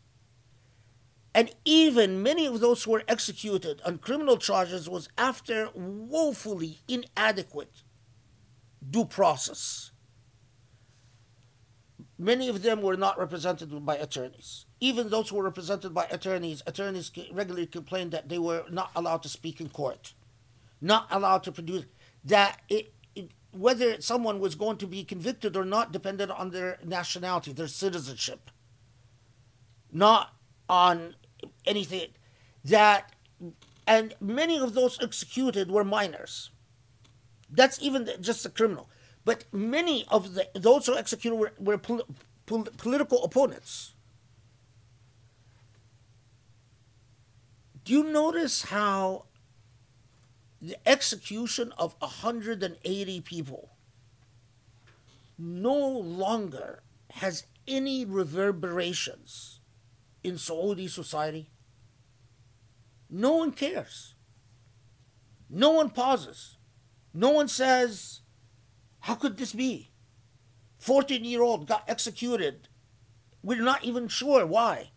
Or this is if you read Abdurrahman al-Kawakibi's Tawbah al-Istibdad, the nature of despotism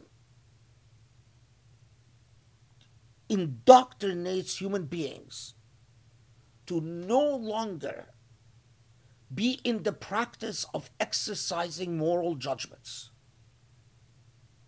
And because you do not exercise moral judgments, the lights dim and then are eventually turned off within your soul. And the lights do not penetrate anymore. So even when the light of morality and virtue and beauty comes upon you, you can't receive it. The lights are off. You've shut down. You can't receive it. This is why despotism an autocracy. And those that tell you in Islam, we blindly obey whoever is in power, and we don't talk about politics, and we don't talk about justice, and Islam is about ghusl and wudu and so on, are turning you into zalami human beings, into darkened human beings without light. Those who obey their rabbis and monks blindly are extinguishing the lights of God. Ponder how revolutionary this is. Why is it that it was as despotic as the Umayyads were, still the Islamic, with all the autocracy, still, even with a figure like Al-Hajjaj in Islamic history, compared to the Sassanid Empire, compared to the Mongol Empire, compared to the Byzantine Empire, relatively, Islam had far greater freedoms within the way people lived and exercised their judgment than any of these empires. And this is why Muslims built a civilization, is because people's souls were not darkened. People could still develop an interest into Greek mathematics, Greek philosophy, Greek mythology, could still have ideas and pursue these ideas without fear of repercussion and fear of being silenced. Or they could still make they could still develop some widely crazy Sufi schools of thought. And this freedom resulted in many crazy sectarian movements. But you produce a great deal of craziness as a price for maintaining the essential light that is necessary for a healthy ummah. The craziness is a cost that you have to pay. It's inevitable. For every 10 crazy ideas, but the one idea that comes is worse than 10 crazy ideas. What time is it? Okay. Tell me when it's 9:30.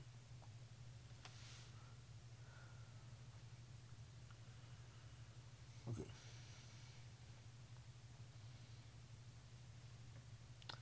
Now, of course, 33 is just a very famous ayah. I don't have much to add to, but anyway. So, just so, because of it, هو الذي أرسل رسوله بالهدى ودين الحق ليظهره على الدين كله ولو كره المشركون. He's the one that sent God's apostle, and this is Muhammad's translation again. God sent God's apostle with guidance and the religion of truth, to the end that God may cause it to prevail over all false religions, however hateful this may be those who ascribe divinity to aught beside God.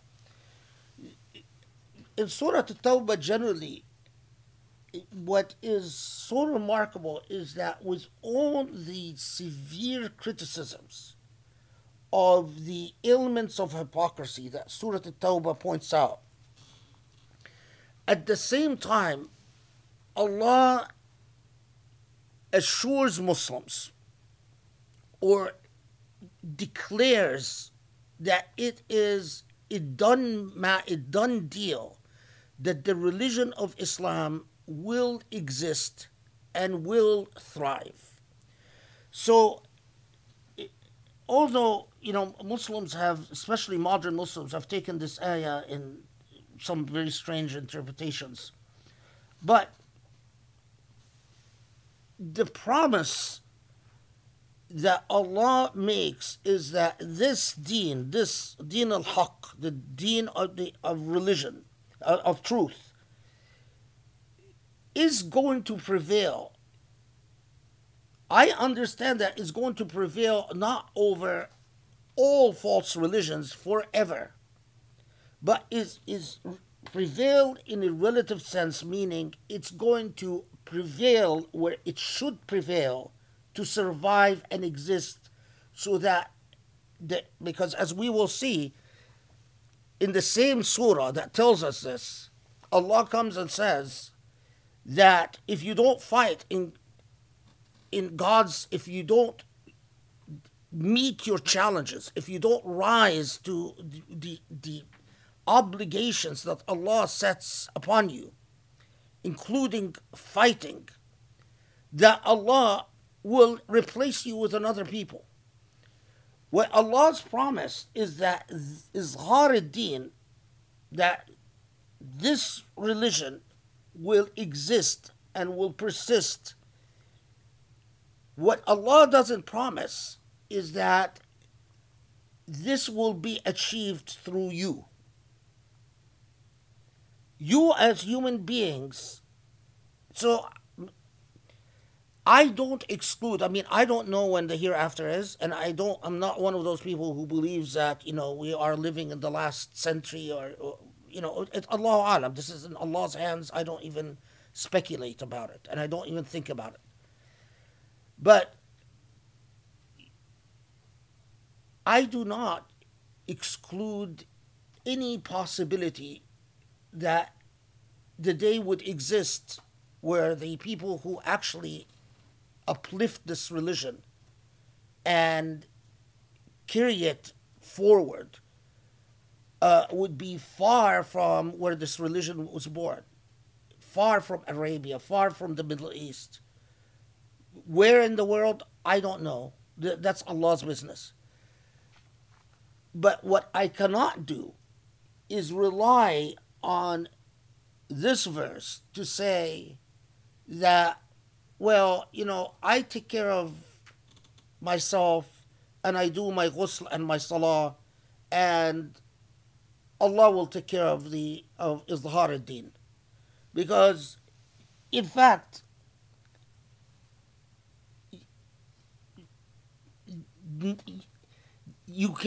this ayah can only be read in this way by twisting the meaning of the ayah beyond all reasonable meaning. All it says is that this is the religion of truth, this is the apostle of truth, and Allah's promise is that the religion of this apostle, as the truth that was revealed, will prevail. Now, how about a religion that you've corrupted? How about the religion not of the apostle, but the religion of Shaykh al-Azhar, who grovel at the feet of Sisi?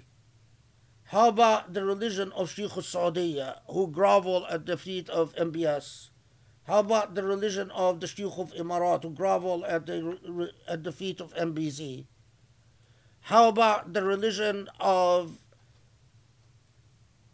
Muslims in the West, who seem to think religion is about looking foreign and looking medieval, and the optics of difference?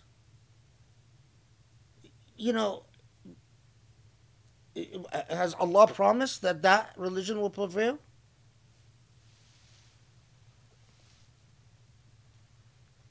Okay. Then again, remember what I told you, the qaida, that whatever Allah says in criticisms of none others, the non-Muslim other, a priori applies to Muslims. So look at 34. Right after Allah tells you that Deen al-Haq and Izhar Deen al-Haq is one thing, but then right after, Allah talks about يا أيها الذين آمنوا إن كثيرا من الأحبار والرهبان لا يأكلون أموال الناس بالباطل ويصدون عن سبيل الله والذين يكنزون الذهب والفضة ولا ينفقونها في سبيل الله فبشرهم بعذاب أليم. So, behold, many of the rabbis and monks wrongfully devour the possessions of people, the wealth of people. Not only that, but also they turn people away from the path of God. So, as for those who hoard the treasures of gold and silver and do not spend it in the sake of God,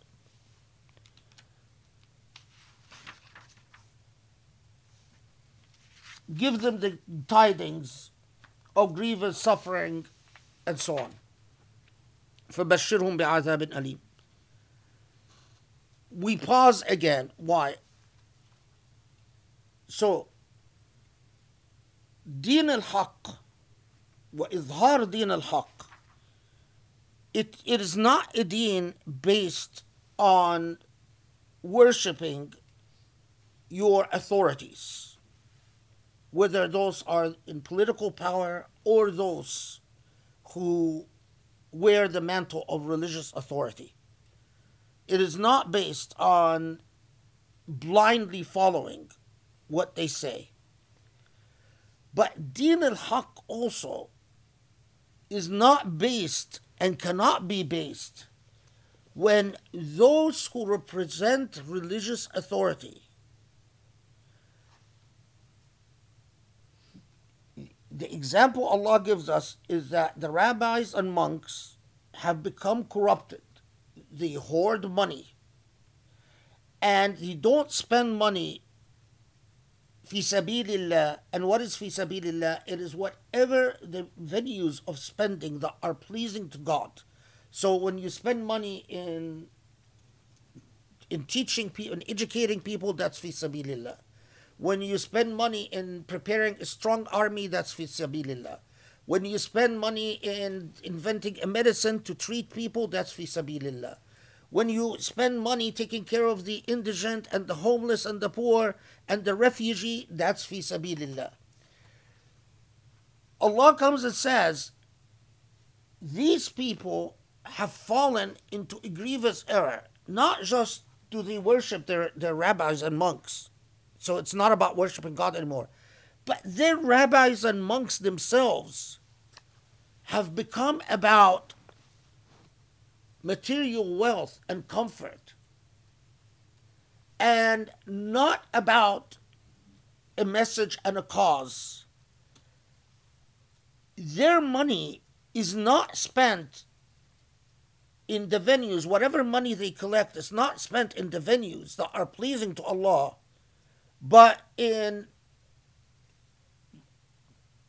you know, what I don't know what, beautifying the Vatican eventually, or whatever it is. Now, I'm not interested in in the criticism of the other for its own sake. I'm only interested in it about what it teaches me about myself. So I look upon this and I say, Ya Allah, طيب, how about shuyukh that their entire existence is about making sure that the paycheck continues coming from their government? How about shuyukh that hold a great deal of property, including some shuyukh that I've been to their homes in some countries, who حتى يعني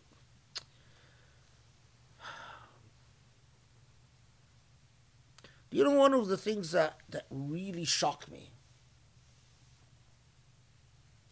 was in Dar al-Ifta in Egypt. As you guys know, I had once upon a time a very close relationship was. Um, so I was asking around. I was saying I wanted to buy property in Egypt, and so the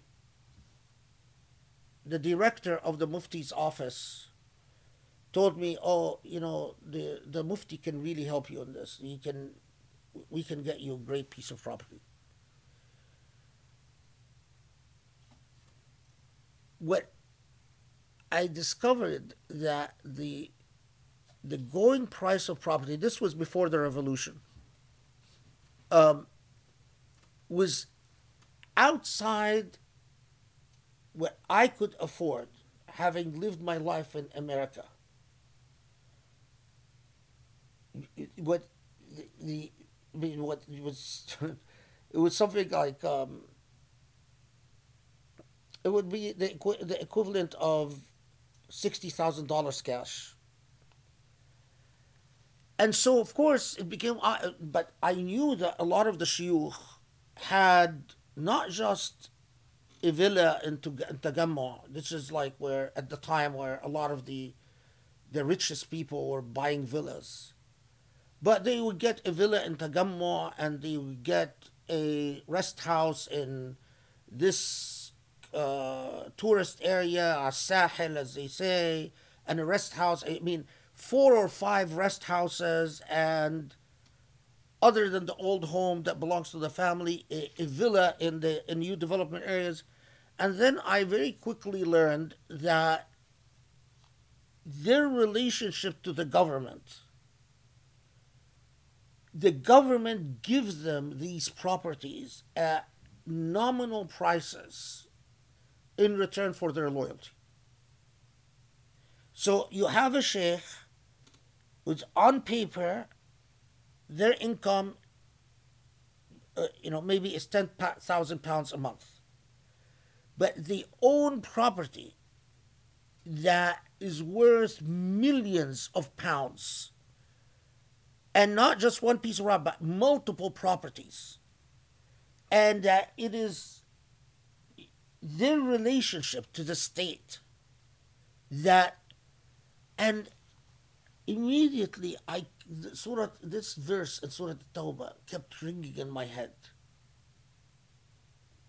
In a country in which there are numerous homeless people, in a country in which poverty is out of control, and how is this any different from what the Quran describes in terms of shuyukh, who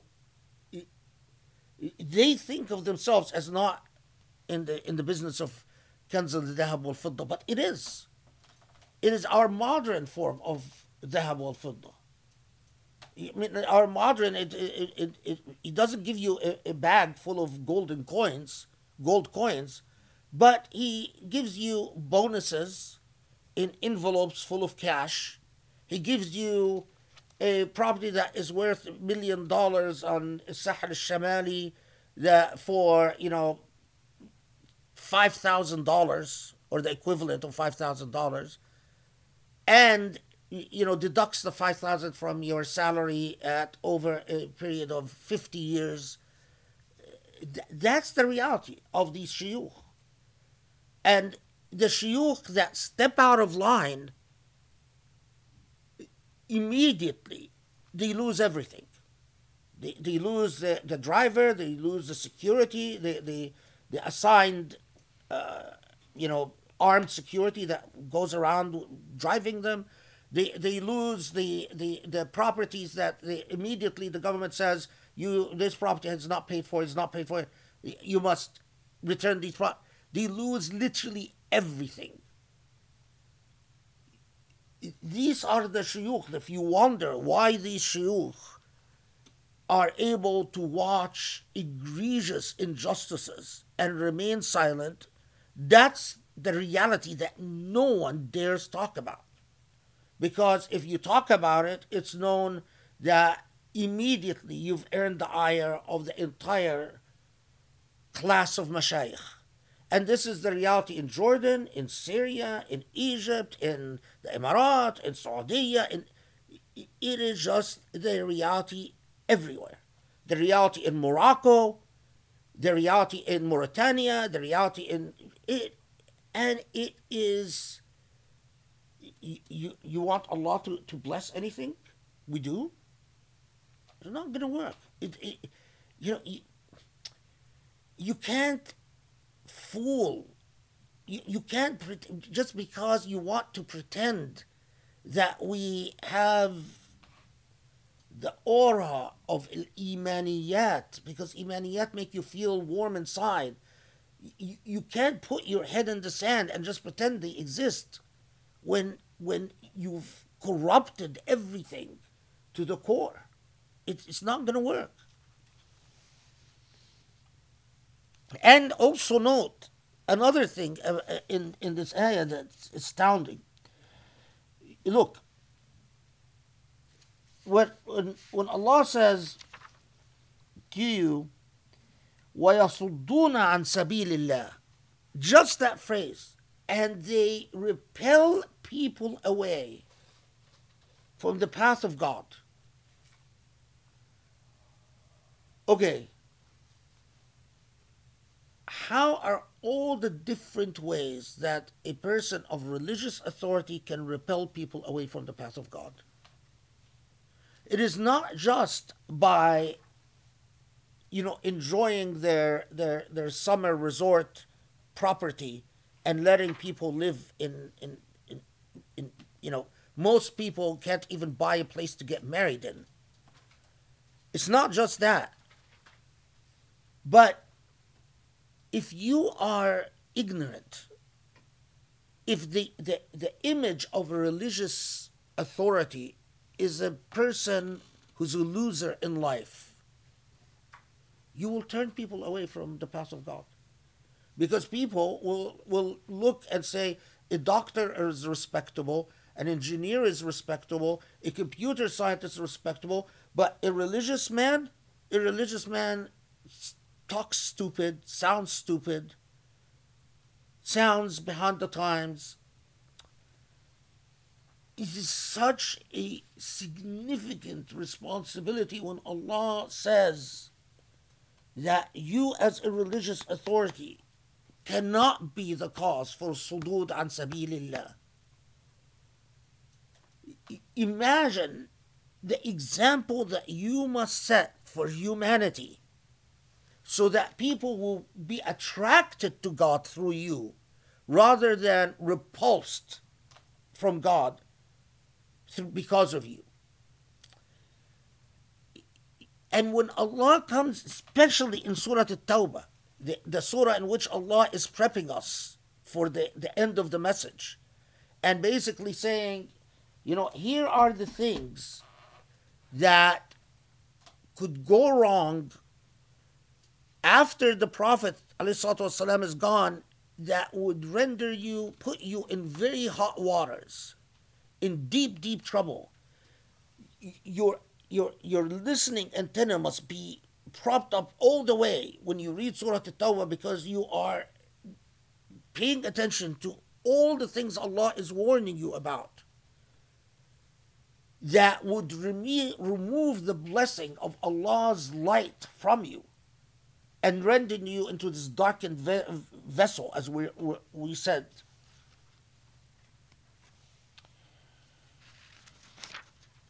It just, I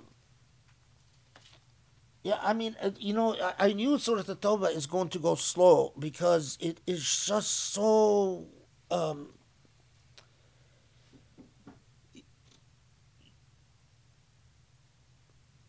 you could have seminars just on Surah At-Tawbah and unpacking all the different messages. And even as I'm doing it, and I'm not rushing, but we've only covered a few verses in Tarhaqa, but I still feel like I'm not doing an adequate job, because there's so much more that you can unpack and so much more that you can say. And anyway, okay. Yeah, I mean, of course, I don't have anything to say about 35 except that it's a terrifying image. When Allah comes and promises people of religious authority and says, I mean, look, just read 35 for yourself. It's terrifying. All the stuff that you've hoarded, because you've hoarded.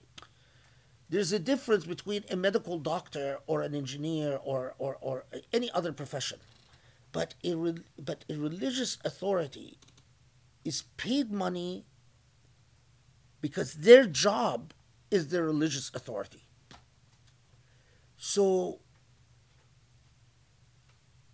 every wealth you hoard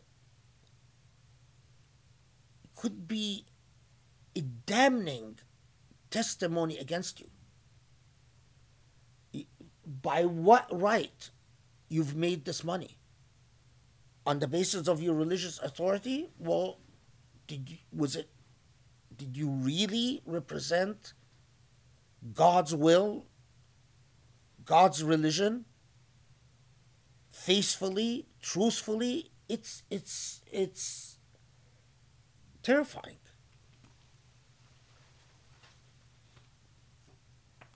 فذوقوا ما كنتم تكنزون. يعني taste what you've been hoarding. And the idea that Allah focuses on people of religious authority that could have spent that whatever wealth they've made. I personally understand this, that Allah is saying that because you have to be an example to others, because you must be the bridge upon which people cross to Allah, you in particular, you are not allowed to get rich. Whatever money you amass has to be spent in the way of Allah. It has to become a means, because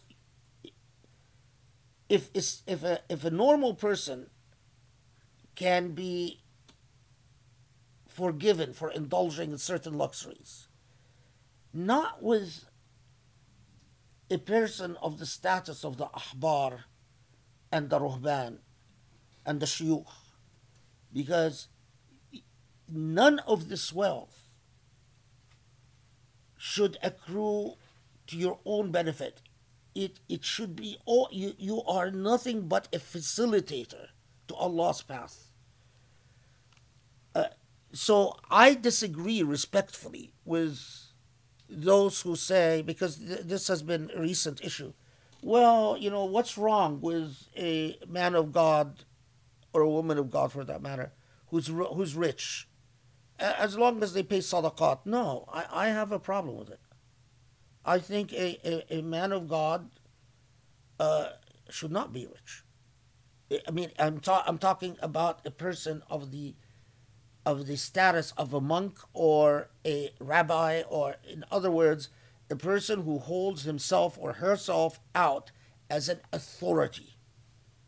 You don't have the right to luxury. You don't have the right to amass wealth. Your wealth must always be facilitated in the path of Allah, because you've committed yourself to the statement that you don't care about this dunya, you care about the akhirah. And people will look at you to see you as the embodiment of that. And Allahu Alam. May Allah knows best. What time is it? Okay, close. Oh, okay. Okay. Now, here, Surah At-Tawbah makes a very interesting new paragraph.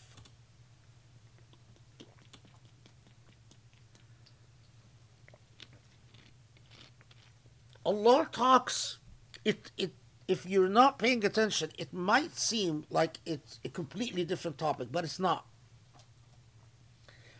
Allah talks about the month in Allah's time. So look, إن عدة الشهور عند الله 12 شهرا في كتاب الله يوم خلق السماوات والأرض. So, behold, the number of months in the sight of God is 12 months, laid down in God's decree, on the day that God created the heavens and earth. And out of these are 4 sacred. Okay? منها 4 حرم. ذلك الدين القيم فلا تظلموا فيهن أنفسكم. So this is described as the true religion, and Allah warns you, so do not commit an injustice against yourself. And we'll unpack this in a second. Okay. And so then Allah says, so fight المشركين وقاتلوا المشركين كافة كما يقاتلونكم كافة. So, mindful of this, fight against those who, let's call them, Muhammad Asad always translates it as ascribe divinity to art beside God, the mushrikeen, the unbelievers, for our purposes. Let's just take it as that for now. Altogether, just as they fight you altogether. Okay. But then Allah continues on to say, إنما النسيء زيادة في الكفر زيادة في الكفر يضل به الذين كفروا يحلونه عاما ويحرمونه عاما ليواطئوا عدة ما حرم الله فيحل ما حرم الله زين لهم سوء أعمالهم والله لا يهدي القوم الكافرين. Okay, so the translation, well, I'll explain the nasi. So then Allah goes on to say that the nasi, which is a practice that we'll explain in a second, is particularly offensive to Allah, and that the unbelievers practice it one year, don't practice it another year, and that this is a most despicable behavior. So what is the relation here? Notice, first, let's say, first Allah is saying, in the same way that those who are committed to fighting you fight you with zeal, they must find in you the equal type of zeal.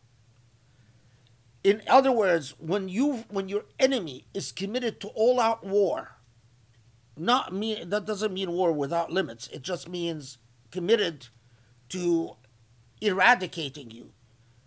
You cannot be equivocal about your commitment to fighting a proportionate war. But mindful of that, Allah still tells you that Allah has 4 months every year that are sacred months, meaning months in which war and belligerence is prohibited. That unless you are attacked, because elsewhere it says, but unless you are attacked and you are simply repelling an attack, there are 4 months of each year that Allah is keen on having no violence. Human beings are supposed to commit themselves to the principle of no violence.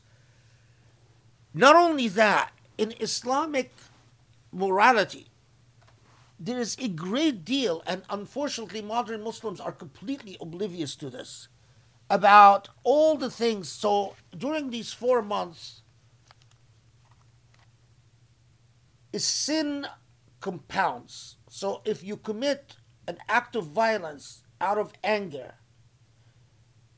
the sin during these 4 months is much worse than outside these 4 months. If you lose your temper in these 4 months, it's much worse than losing your temper outside these months.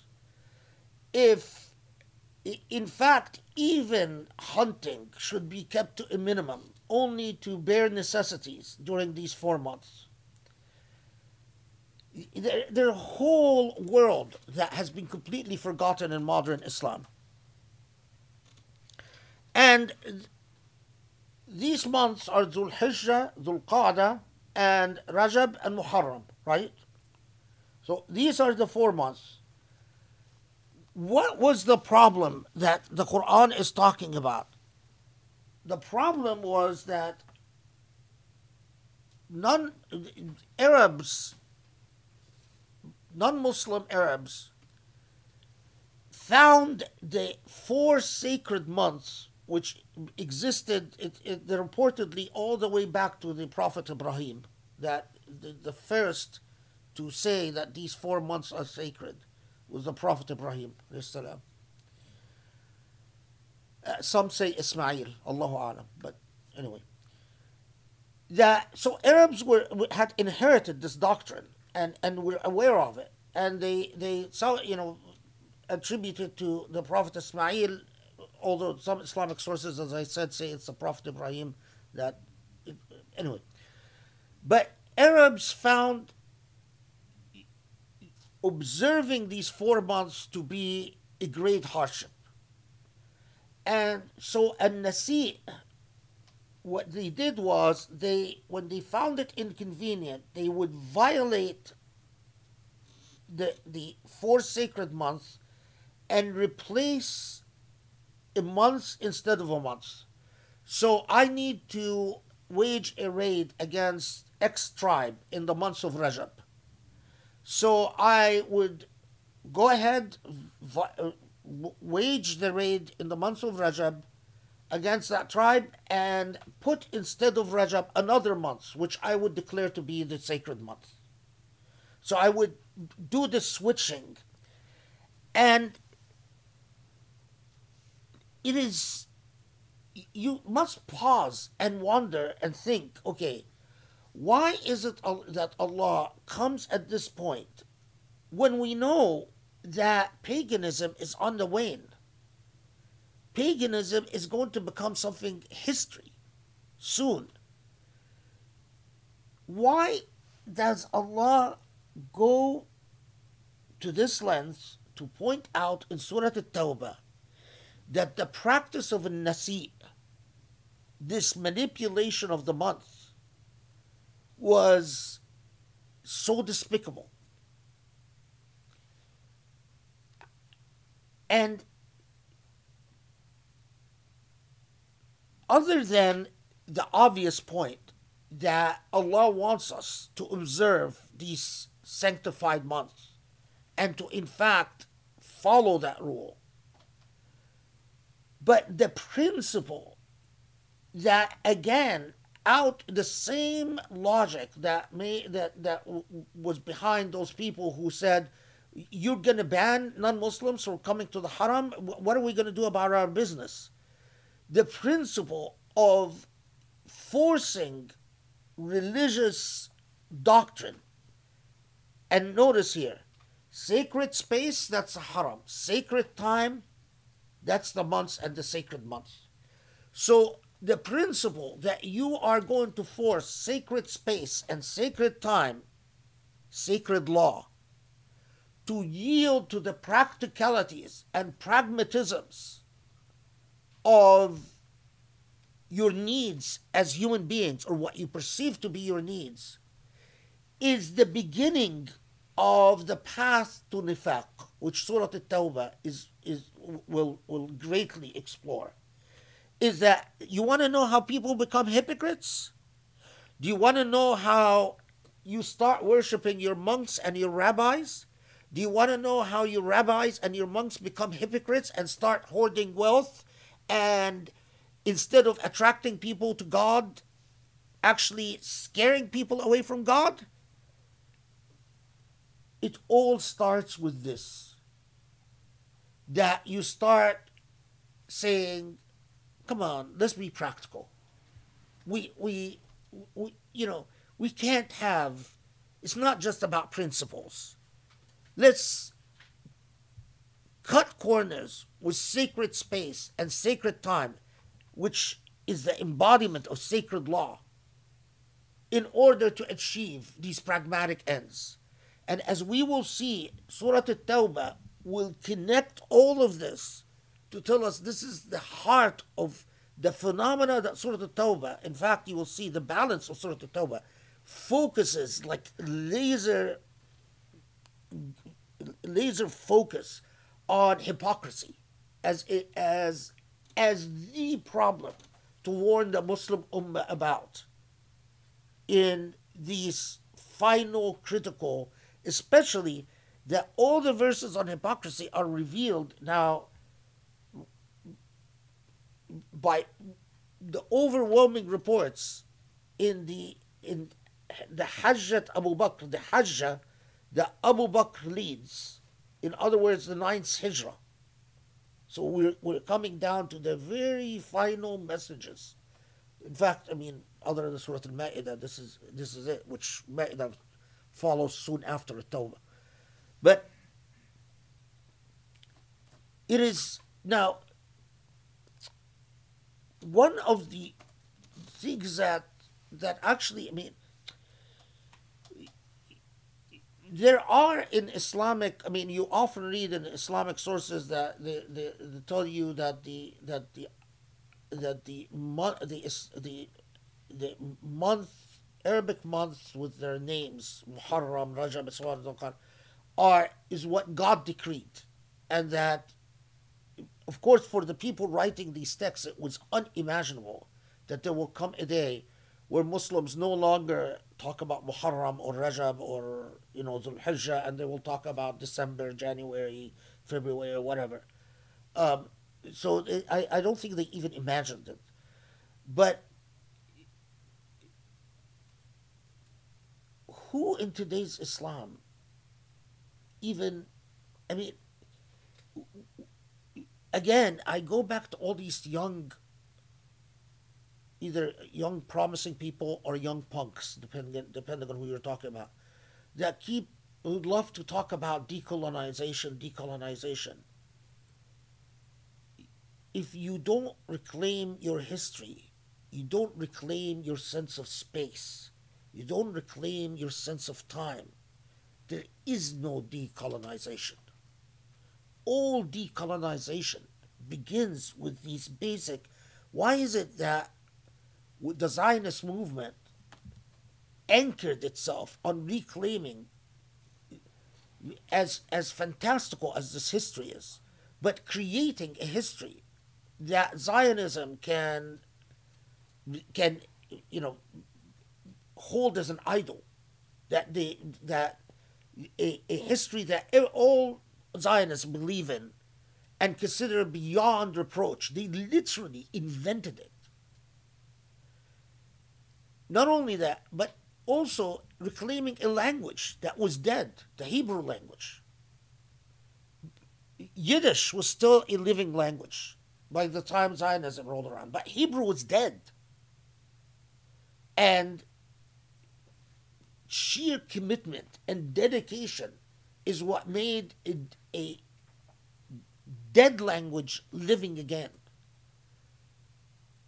Meanwhile, as Hebrew became a living language, Arabs couldn't abandon Arabic fast enough. It is mind-boggling. I mean, it is just this whole thing. I mean, I actually get extremely nervous when I remember what Allah is saying about sacred time, because Allah, the affairs of this world, you lose sight of what Islamic months is. You're dealing with the secular all the time. Rajab could come and go, and you don't even notice it's Rajab. Uh, is Allah gonna forgive? You just pray to Allah, please forgive me. It's just okay. I think this is a good point to stop. Okay, Alhamdulillah. We stopped at what ayah? 37? We just finished 36. Yeah, we finished 36. 36 and 37. So we started with what? We started 38. Next time? Or we started this time? Oh, this time we started 27. 27. So we did 10 ayat. Okay. That's good. May Allah help us. Alhamdulillah, I'm so proud of you that you've truly internalized the idea of not rushing. Alhamdulillah. So, just to share some incredible highlights, not in any particular order, but the idea of the need to attract versus repel people to God.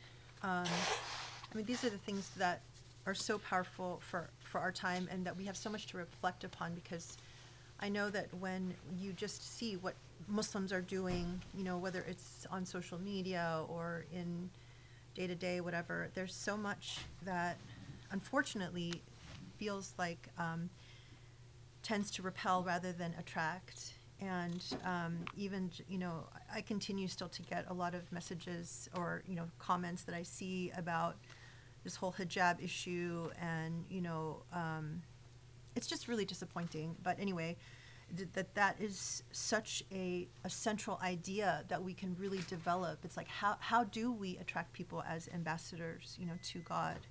And then the principle, which again you just reinforced, the idea of that principle has to trump pragmatism despite financial losses, and that again is just everywhere around us. And the importance of the whole discussion about jizya and the innovations that came with with that whole all the innovations that you described. And I really think that what you pointed out, when you summarized it for us, was really powerful, that this is about understanding the ideals, even though human beings, or Muslims, didn't necessarily live up to the ideals in many cases. With so much of what you teach us in terms of the principles, it is just understanding,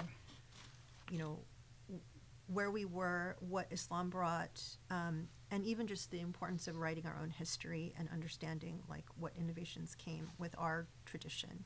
And with the whole idea of the jizya and the dimitude, as I was seeing at the break, I was explaining to some people that these are concepts that Islamophobes really take and throw out as reasons for why Islam is so evil. Like, I know that you get written up all the time by Daniel Pipes, Campus Watch, and the whole network of Islamophobia. And, for all the things that you say that are enlightened, that they try to attack you on, they come back and they always throw this concept of jizya and dimitude right back at you.